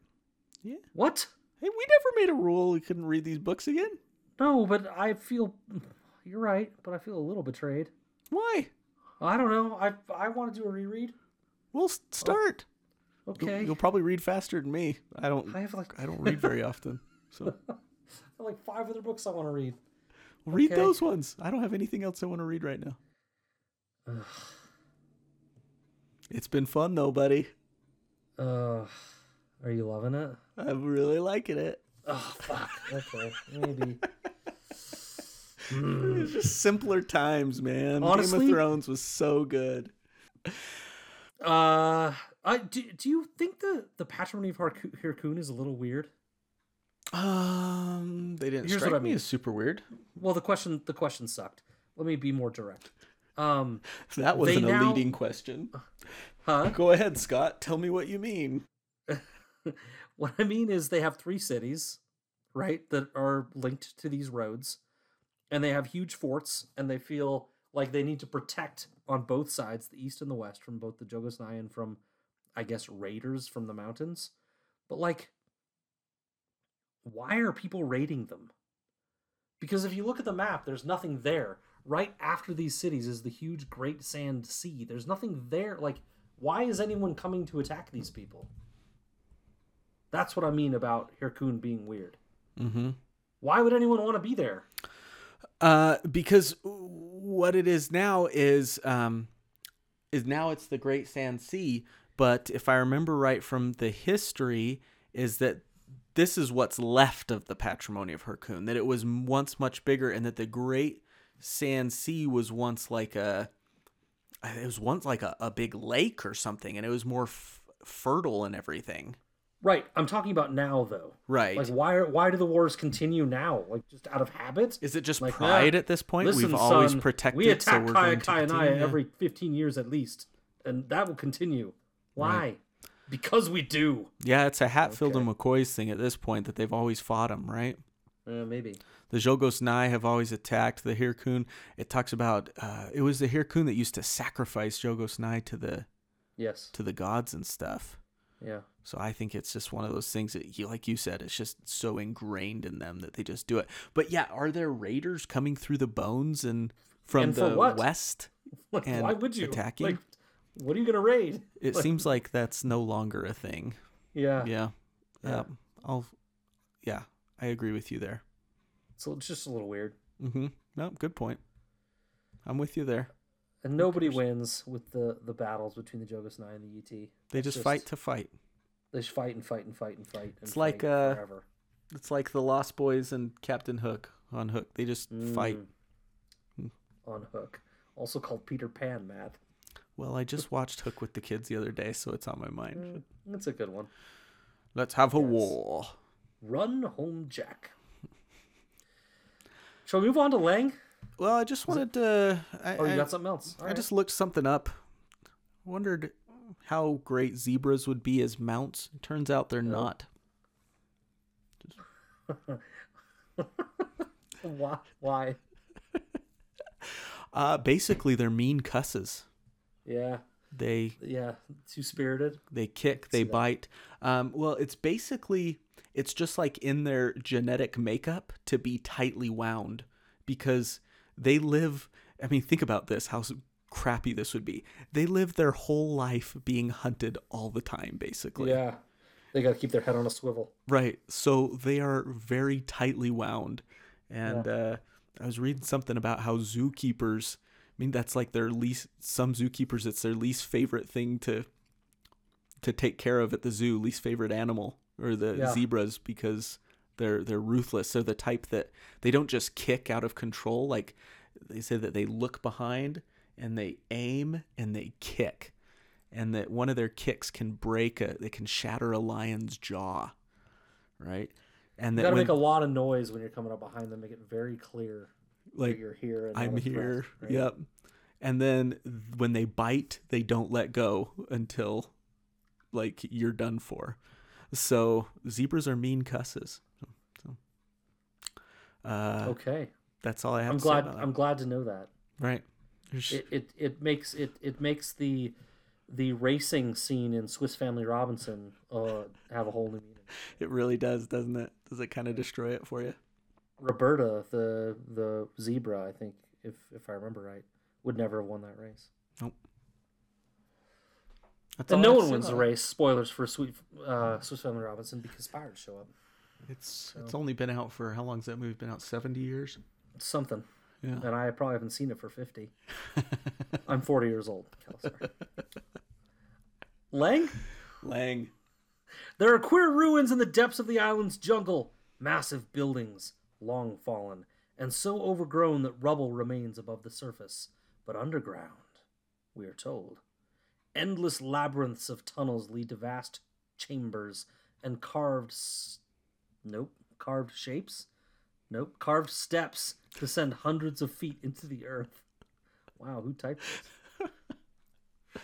That was me. It was late. It was. It probably was. Let's get tropical, yo. We're going to talk about Lang. This is a land of jungles and monkeys and tigers and fallen cities hidden by jungle overgrowth, and I like to think mist. Because why not? Indiana Jones and shit. Raiders of the Lost Ark opening. This is what I think of when I think of Lang. Lang sounds super cool. The Raiders of the Lost Ark opening Love scene. it. Mm-hmm. There's two kind of peeps that live on Lang. Some of those people are immigrants, if you can still call them that after living there for thousands of years.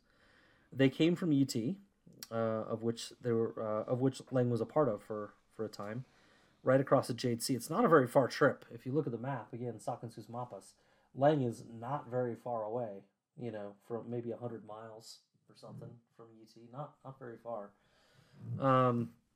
So not a huge journey to get there.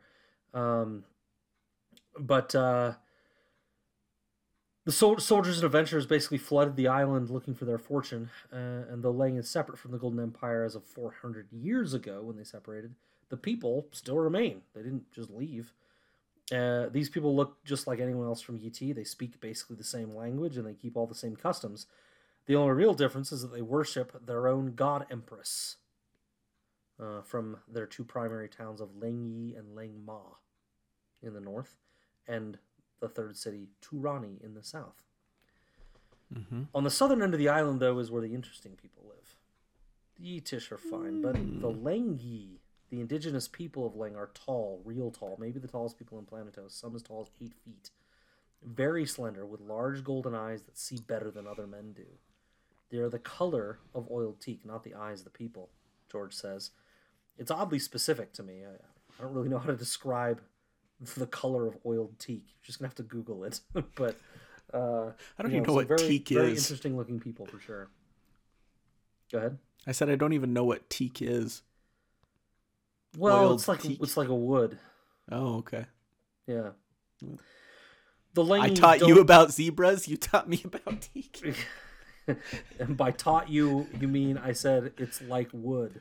That's 100% more than what I knew before you said that. So The Langyi, they don't really leave their shores. They're not a seafaring people. And those that do show up on the shows are shown a quick exit. They want to be left alone. They make it pretty clear. They don't welcome new customs or goods or gods or anything. They don't want anybody taking stuff from their land. People got the point for centuries, for a long time. People got the point that you should just leave Lang alone. But the Golden Empire eventually knocked that door down with trade. It took a long time for them to be accepted. At least 4 times after the Yitish kind of invaded Lang, the God Empress had the traders and sailors and soldiers murdered. Mm-hmm. Just because, the old ones, their gods, the old ones told her to do it. They're just hey, get rid of them. So she keeps congress with old ones, gods that live deep below all those ruined cities we were talking about. Kind of creepy. Eventually, though, Jarhar, one of the Yitish emperors, conquered the island and stopped all these murders. After leaving the empire, though, Ling's doing good. They've absorbed the Yitish inhabitants that came over into their culture, and their ruling class is interesting because their god empress takes 2 husbands, one Lengi and one Yitish, kind of as a show of solidarity, I guess. Right, yeah. Lastly, and really these are just footnotes on the section, one of those little side boxes that exist, but there's a couple other islands kind of laying around. The Island of Elephants, which must have elephants because their temple is built of ivory. Maharai, which is a lush island in the form of a crescent. It encircles 2 tiny volcanic islands. And lastly, the Isle of Whips. And no people live there. It's just like barter town for slave traders. You just like come there and buy and sell slaves. It's a little weird. Jeez. And the maps indicate a few others that you can see if you look at them. But what we got, the Isle of Manticore Isles. There's stuff in the Cinnamon Straits and stuff around there too, but we don't really get much information about them. Nope. So that's it. That's the section. That is the section. So these Langi, they must be killer warriors. To fend off anybody coming in? Right. Because with their physique and everything, 7 to 8 feet tall. Yeah. You would think that this would be a slaver's dream, guys, like, right? Especially like for the fighting pits and stuff. Yeah. You'd want these guys in your fighting pits. And yeah. So they're able yeah. So they're able to fight off. They're able to ward off invaders, and this is a pretty small. I mean, it's a big island. It's a big island. Yeah. But they wouldn't be able to house like thousands and thousands of soldiers. No. So the ones that they have must be pretty darn good. Or do people, or are they just kind of left alone now? I mean, we don't really know a lot. It seems like people kind of leave them alone, or did for a long time, and now there's Yitish there too, kind of defending the towns and stuff. So more proactive. I kind of got the sense it was more like, have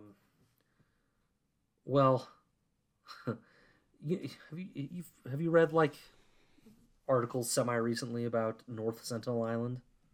No. Do you know what North Sentinel Island is? An island southeast of India, and they're completely isolated from the world. They don't have technology of any kind. These guys, yeah, totally, yeah. They don't let people come in, and right. And basically India as a nation has passed laws that are like, dude, no one's going there. Right. Leave them alone.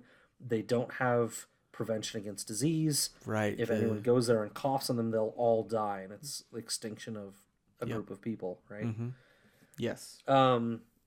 So I get kind of that same sense, except North Sentinel Island is way more out of the way than this is. I mean, this is very central, to be honest. I mean, it's basically encapsulated by Ashai and Yiti kind of circling around it.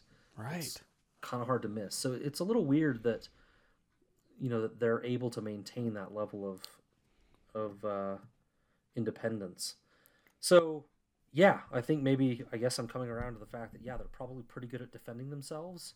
Right. And maybe it's some of that Dornish, we see people show up and we run and hide in the jungle and they don't find us, and if they camp out, then we raid them and drive them off, kind of thing. Our 7 foot tall warriors just stomp on them.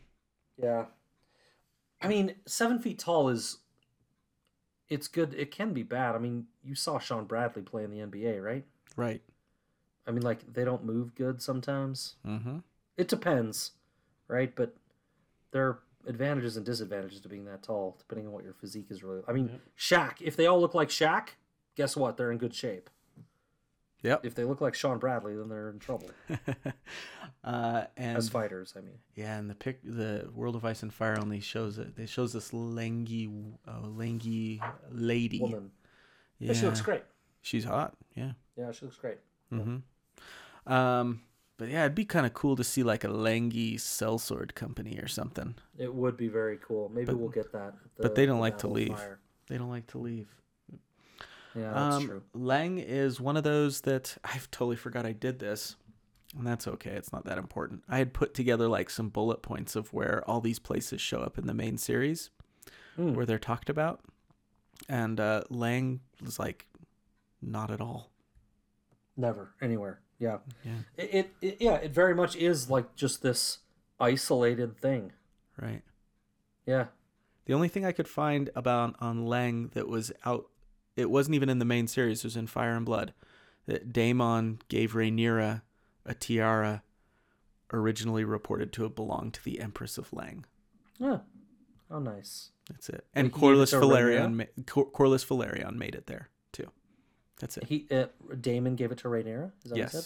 Mm-hmm. Oh, nice. Oh, Rhaenyra, what could have been? I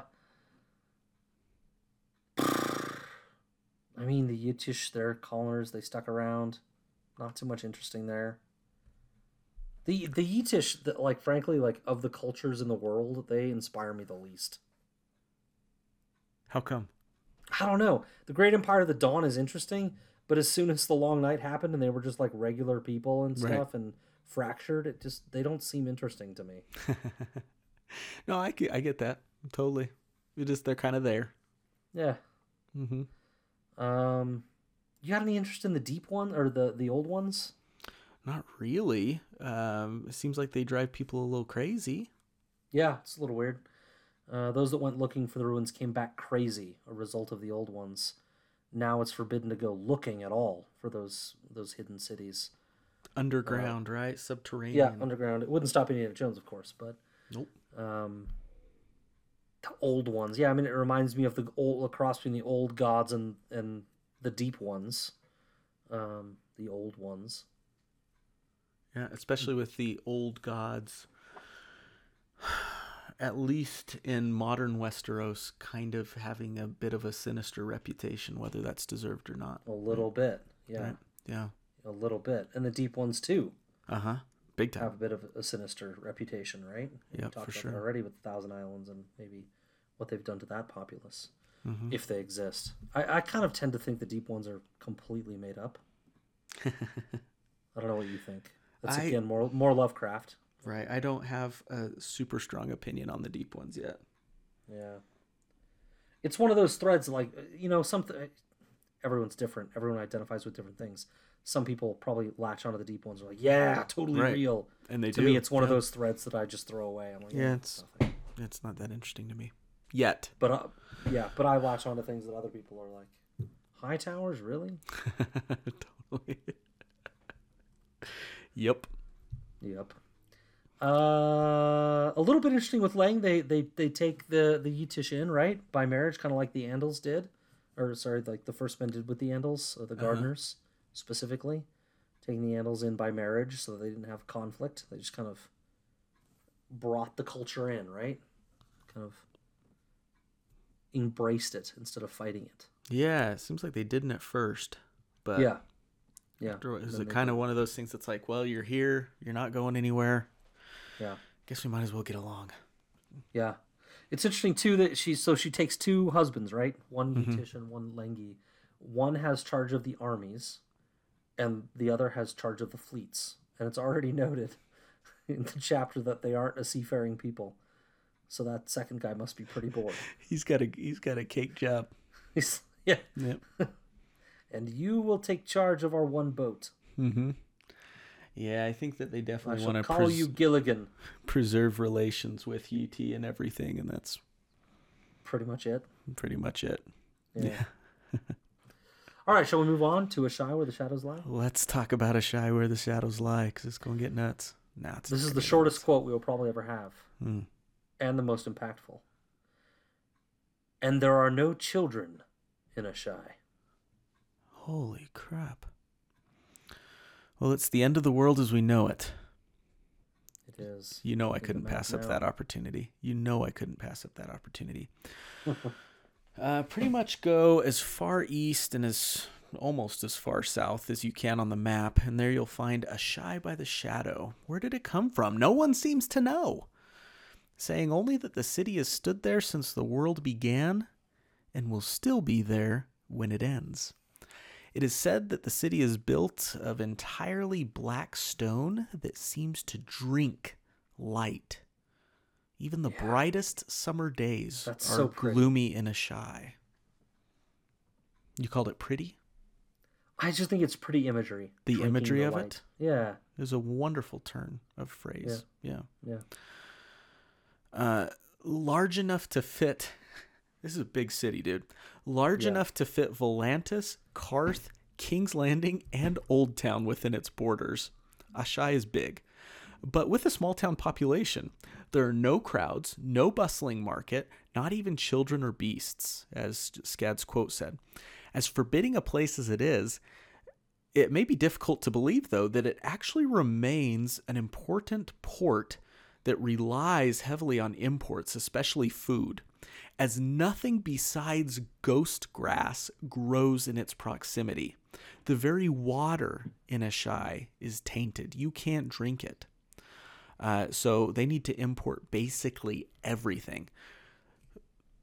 Fortunately for them, gold and gems seem to be in no short supply in Asshai, which is why traders are probably still willing to even go there. But it is rumored that the gold and gems of Asshai are tainted as well. Whatever that means. What does that even mean? I have no idea. The city is as steeped in sorcery as it is in mystery. Warlocks, wizards, alchemists, moonsingers, red priests, necromancers, blood mages, torturers, nightwalkers, shape-changers, worshippers of the black goat, the worshippers of the pale child, worshippers of the lion of the night. That's not even all the stuff they mentioned in there. Those are just the ones I picked out. Not to mention the famed Lacour masked Shadowbinders. We haven't seen one of those, have we?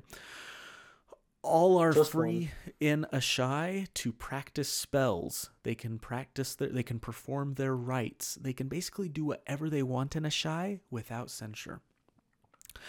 North of Asshai lies what the author calls the Heart of Darkness.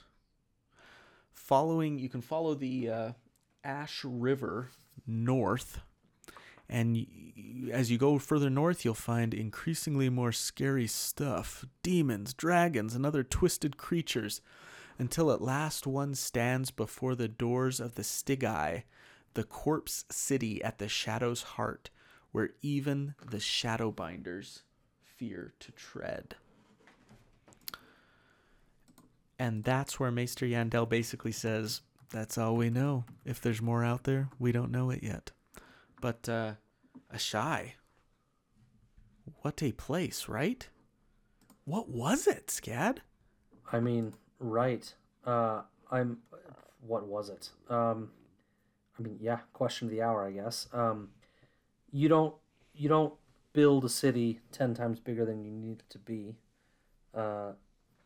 unless I guess you're the organizer of Fire Festival. If you're not filling it with people, right? Yeah. So what it means, and again, just this whole section. I hate, this is going to sound very lazy, but I re-listened to The Great Empire of the Dawn. A lot of the things that I talk about here are going to be in direct reference to that episode from History of Westeros and LML. A great episode. I have so much respect for those guys and what they delivered on this content. I'll gush forever, but a lot of what I say in rather than like bringing it up every time, a lot of what I'm going to say it comes from that episode here. But this used to be a real city. Had to be. A big friggin' city too. But a real one, like a legitimate city where children played and there were people and hawking their wares and living regular lives. And why not? If apparently it was rich in resources, gems and stuff, and it's obviously strategically positioned as a port city, it seems like a great place to have a big bustling city. Yeah. Yeah, it feels like Well, again, Great Empire of the Dawn episode, LML mentions The Color Out of Space, which actually I looked into. There's a movie coming out. It might be even out now, starring Nicolas Cage. It's actually by a production company that Elijah Wood runs. But there's a movie Did about you it. just say Color of Nicolas Space. Cage? What's that? Nicolas Cage, he's coming back? Yeah, it's by the same people that did Mandy, which I didn't. Mandy? Is that what it was? The one last year that you got kind of like hype about?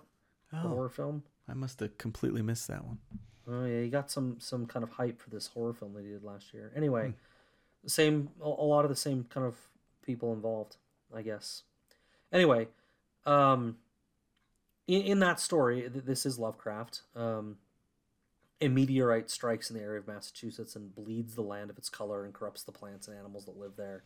And LML specifically thinks that maybe the Black Stone is doing something similar to this area, that it's corrupting the land, right? And it's kind of leeching it of its value. And that would have to have happened a long time ago.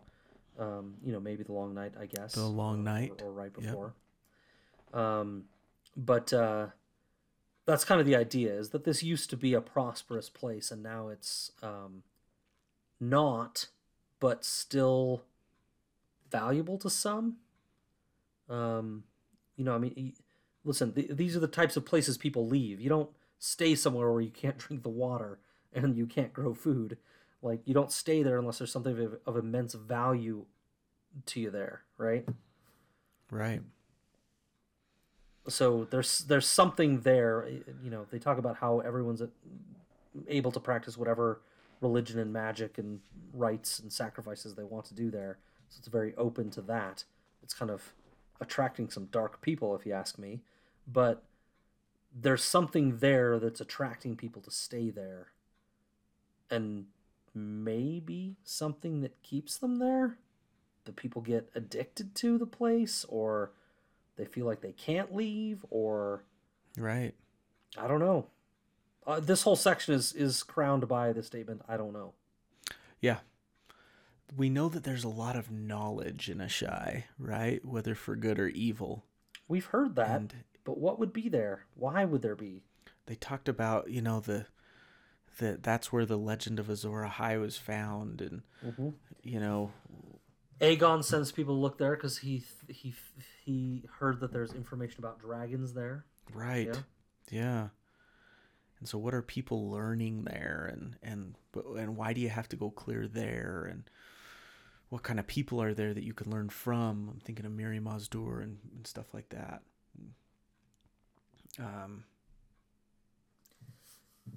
Why do you think there are no children, Matt? Because he makes a point of it. It's, if you weren't looking at the text, it's like a long paragraph, and then one sentence, and there are no children in Ashai, and then another long paragraph. Like, it's very deliberately pulled out of the text to be its own paragraph, and then it moves on for effect. What do you think of it? You got anything? Well, it's not a family location. No. But anywhere there are people, there is children. sex.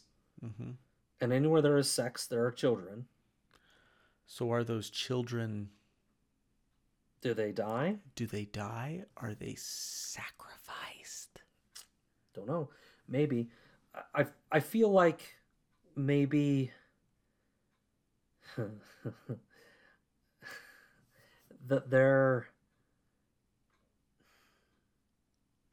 I think it's meant to be a metaphor or a symbol, right? There are no children in Ashai because the whole area is corrupted. Children are a symbol of innocence. Wonder and possibility and growth and future. And this is meant to be a place of none of that. Yep. And so it's almost meant to just be a symbol. Like, there are no children, there's no growth, there's no hope, there's no tomorrow here. Right. This is a place where people go as a means to an end. There's no life here. And you can gain knowledge or practice abilities or something, but will it be worth it in the end? Like, what are you going to lose to get what you want?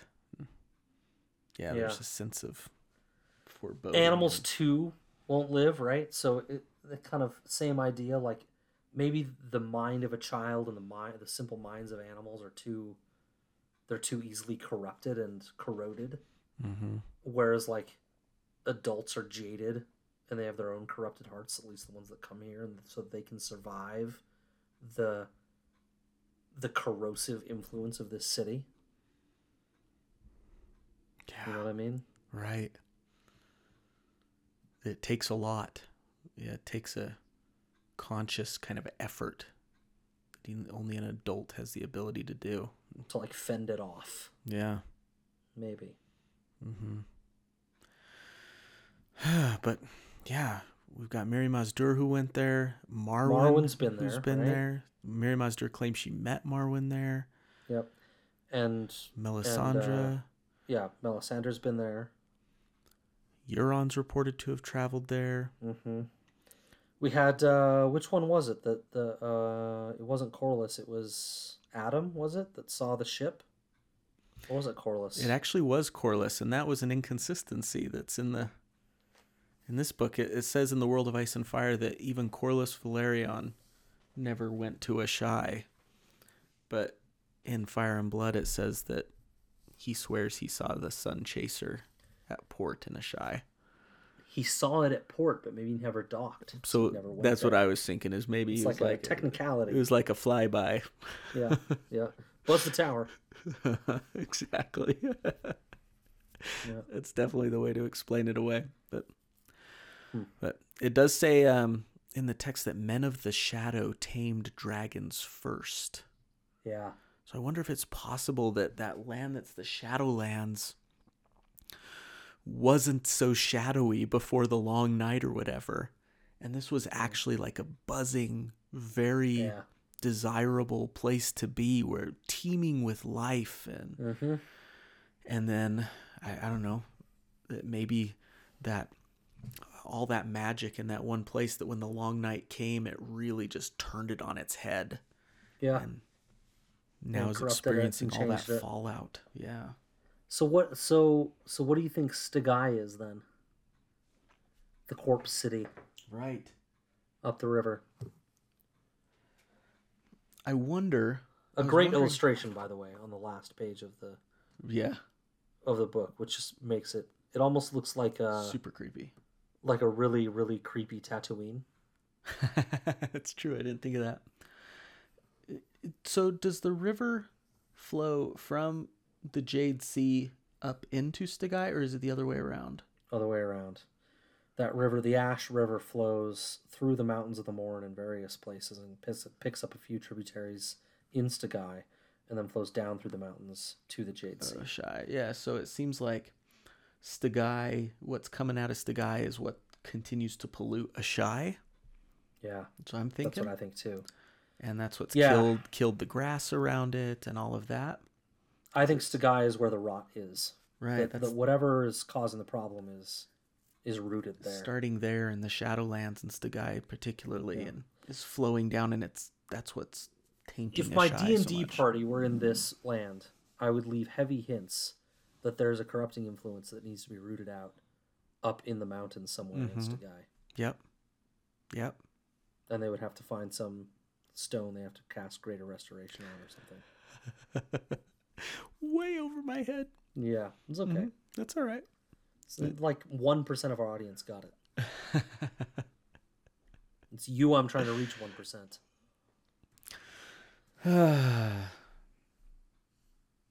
Yeah, so is Asshai just meant, it sounds like we're not going there in the main series. No. So is it just meant to be kind of this repository of knowledge? It's what people learn from there that becomes important via Melisandre or Marwyn or whoever?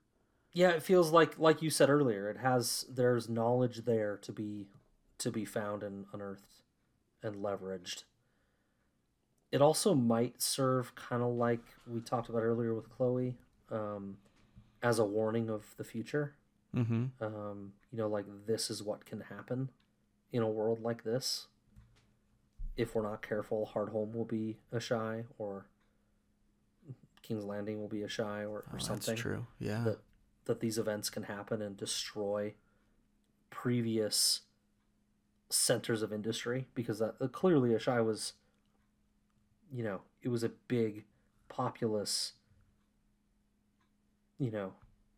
center of shipping and industry, probably, right? So Right, yeah. and it's been just destroyed. Yep. And wrecked, and Westeros could become that. I think maybe it's meant to serve as a warning, and also, as a mysterious place where you can get information. I like it. Again, somewhat influenced by, the Great Empire of the Dawn episode and the Ashai episode that I listened to today. Definitely check it out. I haven't listened to the Ashai episode. It's pretty good. I listened to Great Empire of the Dawn. Yeah, it's fantastic. Okay. You got anything else? No. Oh, I got one more thing. A little Okay. bit. And it feeds into a little bit into one of our theories. No,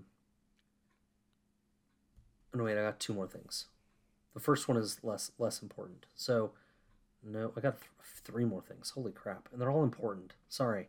So, the first one is just the quote, has stood there since the world began and will stand here until it ends. It feels almost like winter is coming. Like a forecasty phrase that just everyone that lives there or comes there learns and is taught and repeats to strangers regularly, is like yep, this is the way it is. This is how it's going to be. This is the way it is. Oh, I wonder though if that could be kind of like the representation that Ashai is of a place of learning and stuff, though, too. Like, maybe the city will be destroyed someday, but the things that people learn here, that's going to continue, man. Knowledge. Yeah. You can never destroy us, because we will rise up in the brain cells of thousands of others that have learned our secrets, kind of a thing. Yeah. Mm. Huh. Okay. All right. I like it, Matt. So Dany is told that she needs to go east, specifically to Ashai. Mm-hmm. It's actually a little bit dicier than that. It says to go under the shadow, and she says Ashai. Right. What will I find there? And Quaithe says truth. Mm-hmm. What will I find in Ashai that I won't find in Karth? I think is the way she puts it. And Quaithe says truth. Which is interesting, because it could... One of the things that I thought of, and this is an original thought, is that maybe she's just trying to warn her about Karth. Like, get out of... You're not going to find honesty there. Get out. Right. You'd find They're more truth in deceitful Ashai. Yeah. You could find truth in Ashai. You won't find it here. Get out. Uh-huh. But probably it's meant to be more than that. That there's some piece of information in Ashai that can be helpful to her, truth that she needs for her lineage or her journey or something. Totally. And we don't know what it is. Mm-hmm. But I just wanted to bring that up. This is a place where people come, it seems like, to sell their soul to get the benefits of knowledge or secrets that they can learn or use. Some real warlock shit, right? And if Dany were to go there, she'd have to probably trade something to get what she's looking for. But like we already said, George made it sound like we're not going there anyway, so she's going to get that information some other way. Ta-da. Yep. Just too bad. Yep. Last one. Aegon really wanted dragons, and he heard that there was information about dragons. According to this, there have always been dragons up the Ash in the mountains of the Morn. Mm-hmm. Like, if it was so important to him, like, why not send somebody out there? If, according to our Aegon knows theory, that he knows that they need dragons to defeat the others in the battle for the New Long Night, why not, like, send somebody there to, like, try to get dragons? Like, put in a major effort into it. Yeah, like a big effort. Like, send, you need Targaryens? All right, send some of the kids, send them over there to get dragons. Make it happen. Mm-hmm. Get some eggs if you don't want to get dragons, and bring them back, and then we'll hatch them with our magic. Yeah, an at all costs type of thing. Yeah, we need this. I mean, assuming Aegon knows is true, which we barely believe it, so maybe it isn't. But if he knows that they're needed to fight this war, then put more effort into it. Anyway, that's all. Yep, love it. You got anything else? I don't think so. Yeah, fun section. It's a lot of speculation. Right. Still fun though. Yeah, it's one of those where no, I'm gonna save it for my sign off. But okay. All right. Well, let's do it then. Good tease. Let's sign off. Let's do it. Well, this is Matt saying I had a lot of fun with this episode. I had a lot of fun thinking about it and learning about it. But this is Matt just signing off saying, you know what? Let us put aside such fancies and return to fact. Return to Game of Thrones, apparently 6 chapters in. Return to the facts of the fictionalized stories that we're reading. And my sign off is it's a plug. Ice and FireCon, guys. Prices go up like yesterday, unless you're a patron and you got it on Friday and you still have a couple days to get it in. Mm-hmm. But you can still get $5 off. Use our code FINGERS at checkout. So show up, come have a conversation with me. I'd love to talk to you. It's a lot of fun. Yep. That's all. It's a blast. Definitely. Good night, everybody. Oh, and happy Song of Madness Eve, everybody. Oh, yeah. Happy Song of Madness Eve. Make sure to hide your shoes because the demons of Song of Madness come and steal them. Right. Of course. I don't know. I just made that up. Wow. And what you don't know, everybody, is that the demons are you. You are the demons. And it will be you hiding your shoes so you don't have to go to work, so you can stay in and focus on the matchups. Misery, pain, woe. The madness reigns. All right. Good night, everybody. Good night.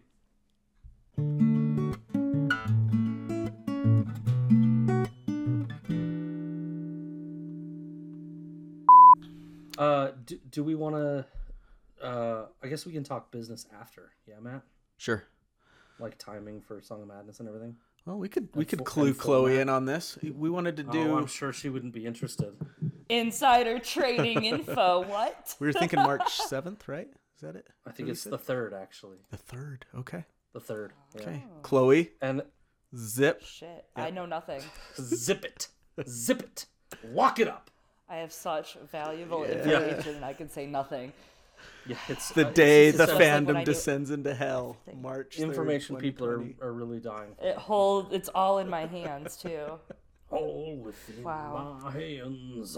That's a Metallica song that you guys probably don't know. I do actually. If I can, do you? All right. Yeah. If we start on the 3rd, I can do either 64 or 96. It just if we do 96, I have to do 4 matchups a day for the first couple weeks. Right. How flexible of you. I thought you were talking positions with each other. I'm like, 64, what's that?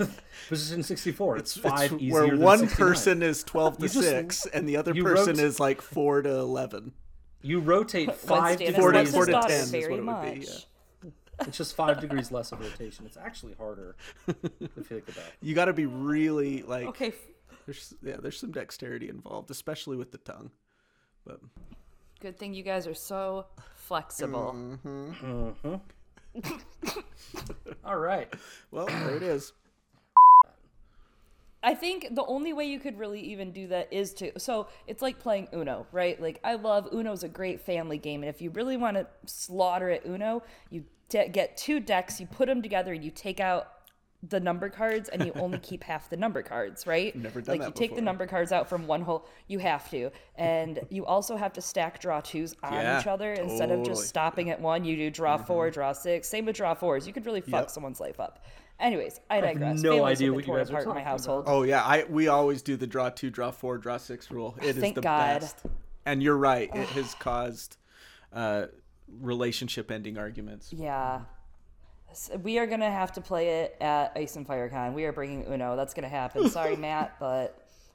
I mean, like, they're still... If you build it, they're still going to show the fuck up, you guys. So I think you should just do what your heart says. Listen to your heart. That's when not it's... like us. We've never Yeah, I done know. what we wanted. Take your fans into zero consideration is what I'm telling you. Just tell them to fuck right off. Yeah, I like the idea of keeping it lean and mean, Scott, but I see what you're saying about people wanting their characters represented. Like, all right, we got a couple just more quick, days just to think quickly. about it. For instance, Miranda Royce is not on the list. Yeah, nor should she be on a 64 deep pool. But I love Miranda Royce. Yeah, so do I. Yeah, but Who doesn't? You know? everyone that is attracted to women does, okay? We know. But, like, we all want to die with her on top of us, okay, Scott? God. You really do. But, You really do. I don't know. I think Matt makes a point there. It's, she doesn't belong on a 64. If you're doing a 9, if you guys are Actually- 96ing, Actually, shit, she is on there. are you going to 96 with Miranda Royce? Oh, now the nethers are tingling. Yeah. All right, Am let's I on record. Davos fingers yet? Okay. All right. You mind if I take a bathroom break real quick? And then we'll Sure. finish up? All right. You say I only hear what I want to. I don't listen hard.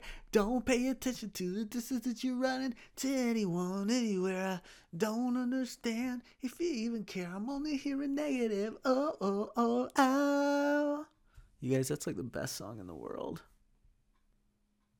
You want to hear a verse from Bone Thugs? You know I'll be sending in crazy intending on it, and when it ends, when I come again and again. Now tell me what you gonna do, cause anybody tell me why. Hey, cause anybody tell me why. We die. I don't wanna die. Oh, so wrong. Oh, wrong. That's all I want to say right now. All right, I'm back. Hey. I know a huge diversion, but like, I'm thinking about like having to write the matchups, and I'm like, do I even remember these characters well enough to like remember the threads to write the matchups? Hey, man. I'm worried about it. If you want me to help you do some research, I'm happy to help. I know you kind of like owning this matchup stuff, and I love it, but I mostly just don't want to make you do it. I mean, that's fine. I do it. I do like coming up anyway. Everyone's listening to this conversation. You don't need to hear this. They might not hear it. Good point. Let's edit that out.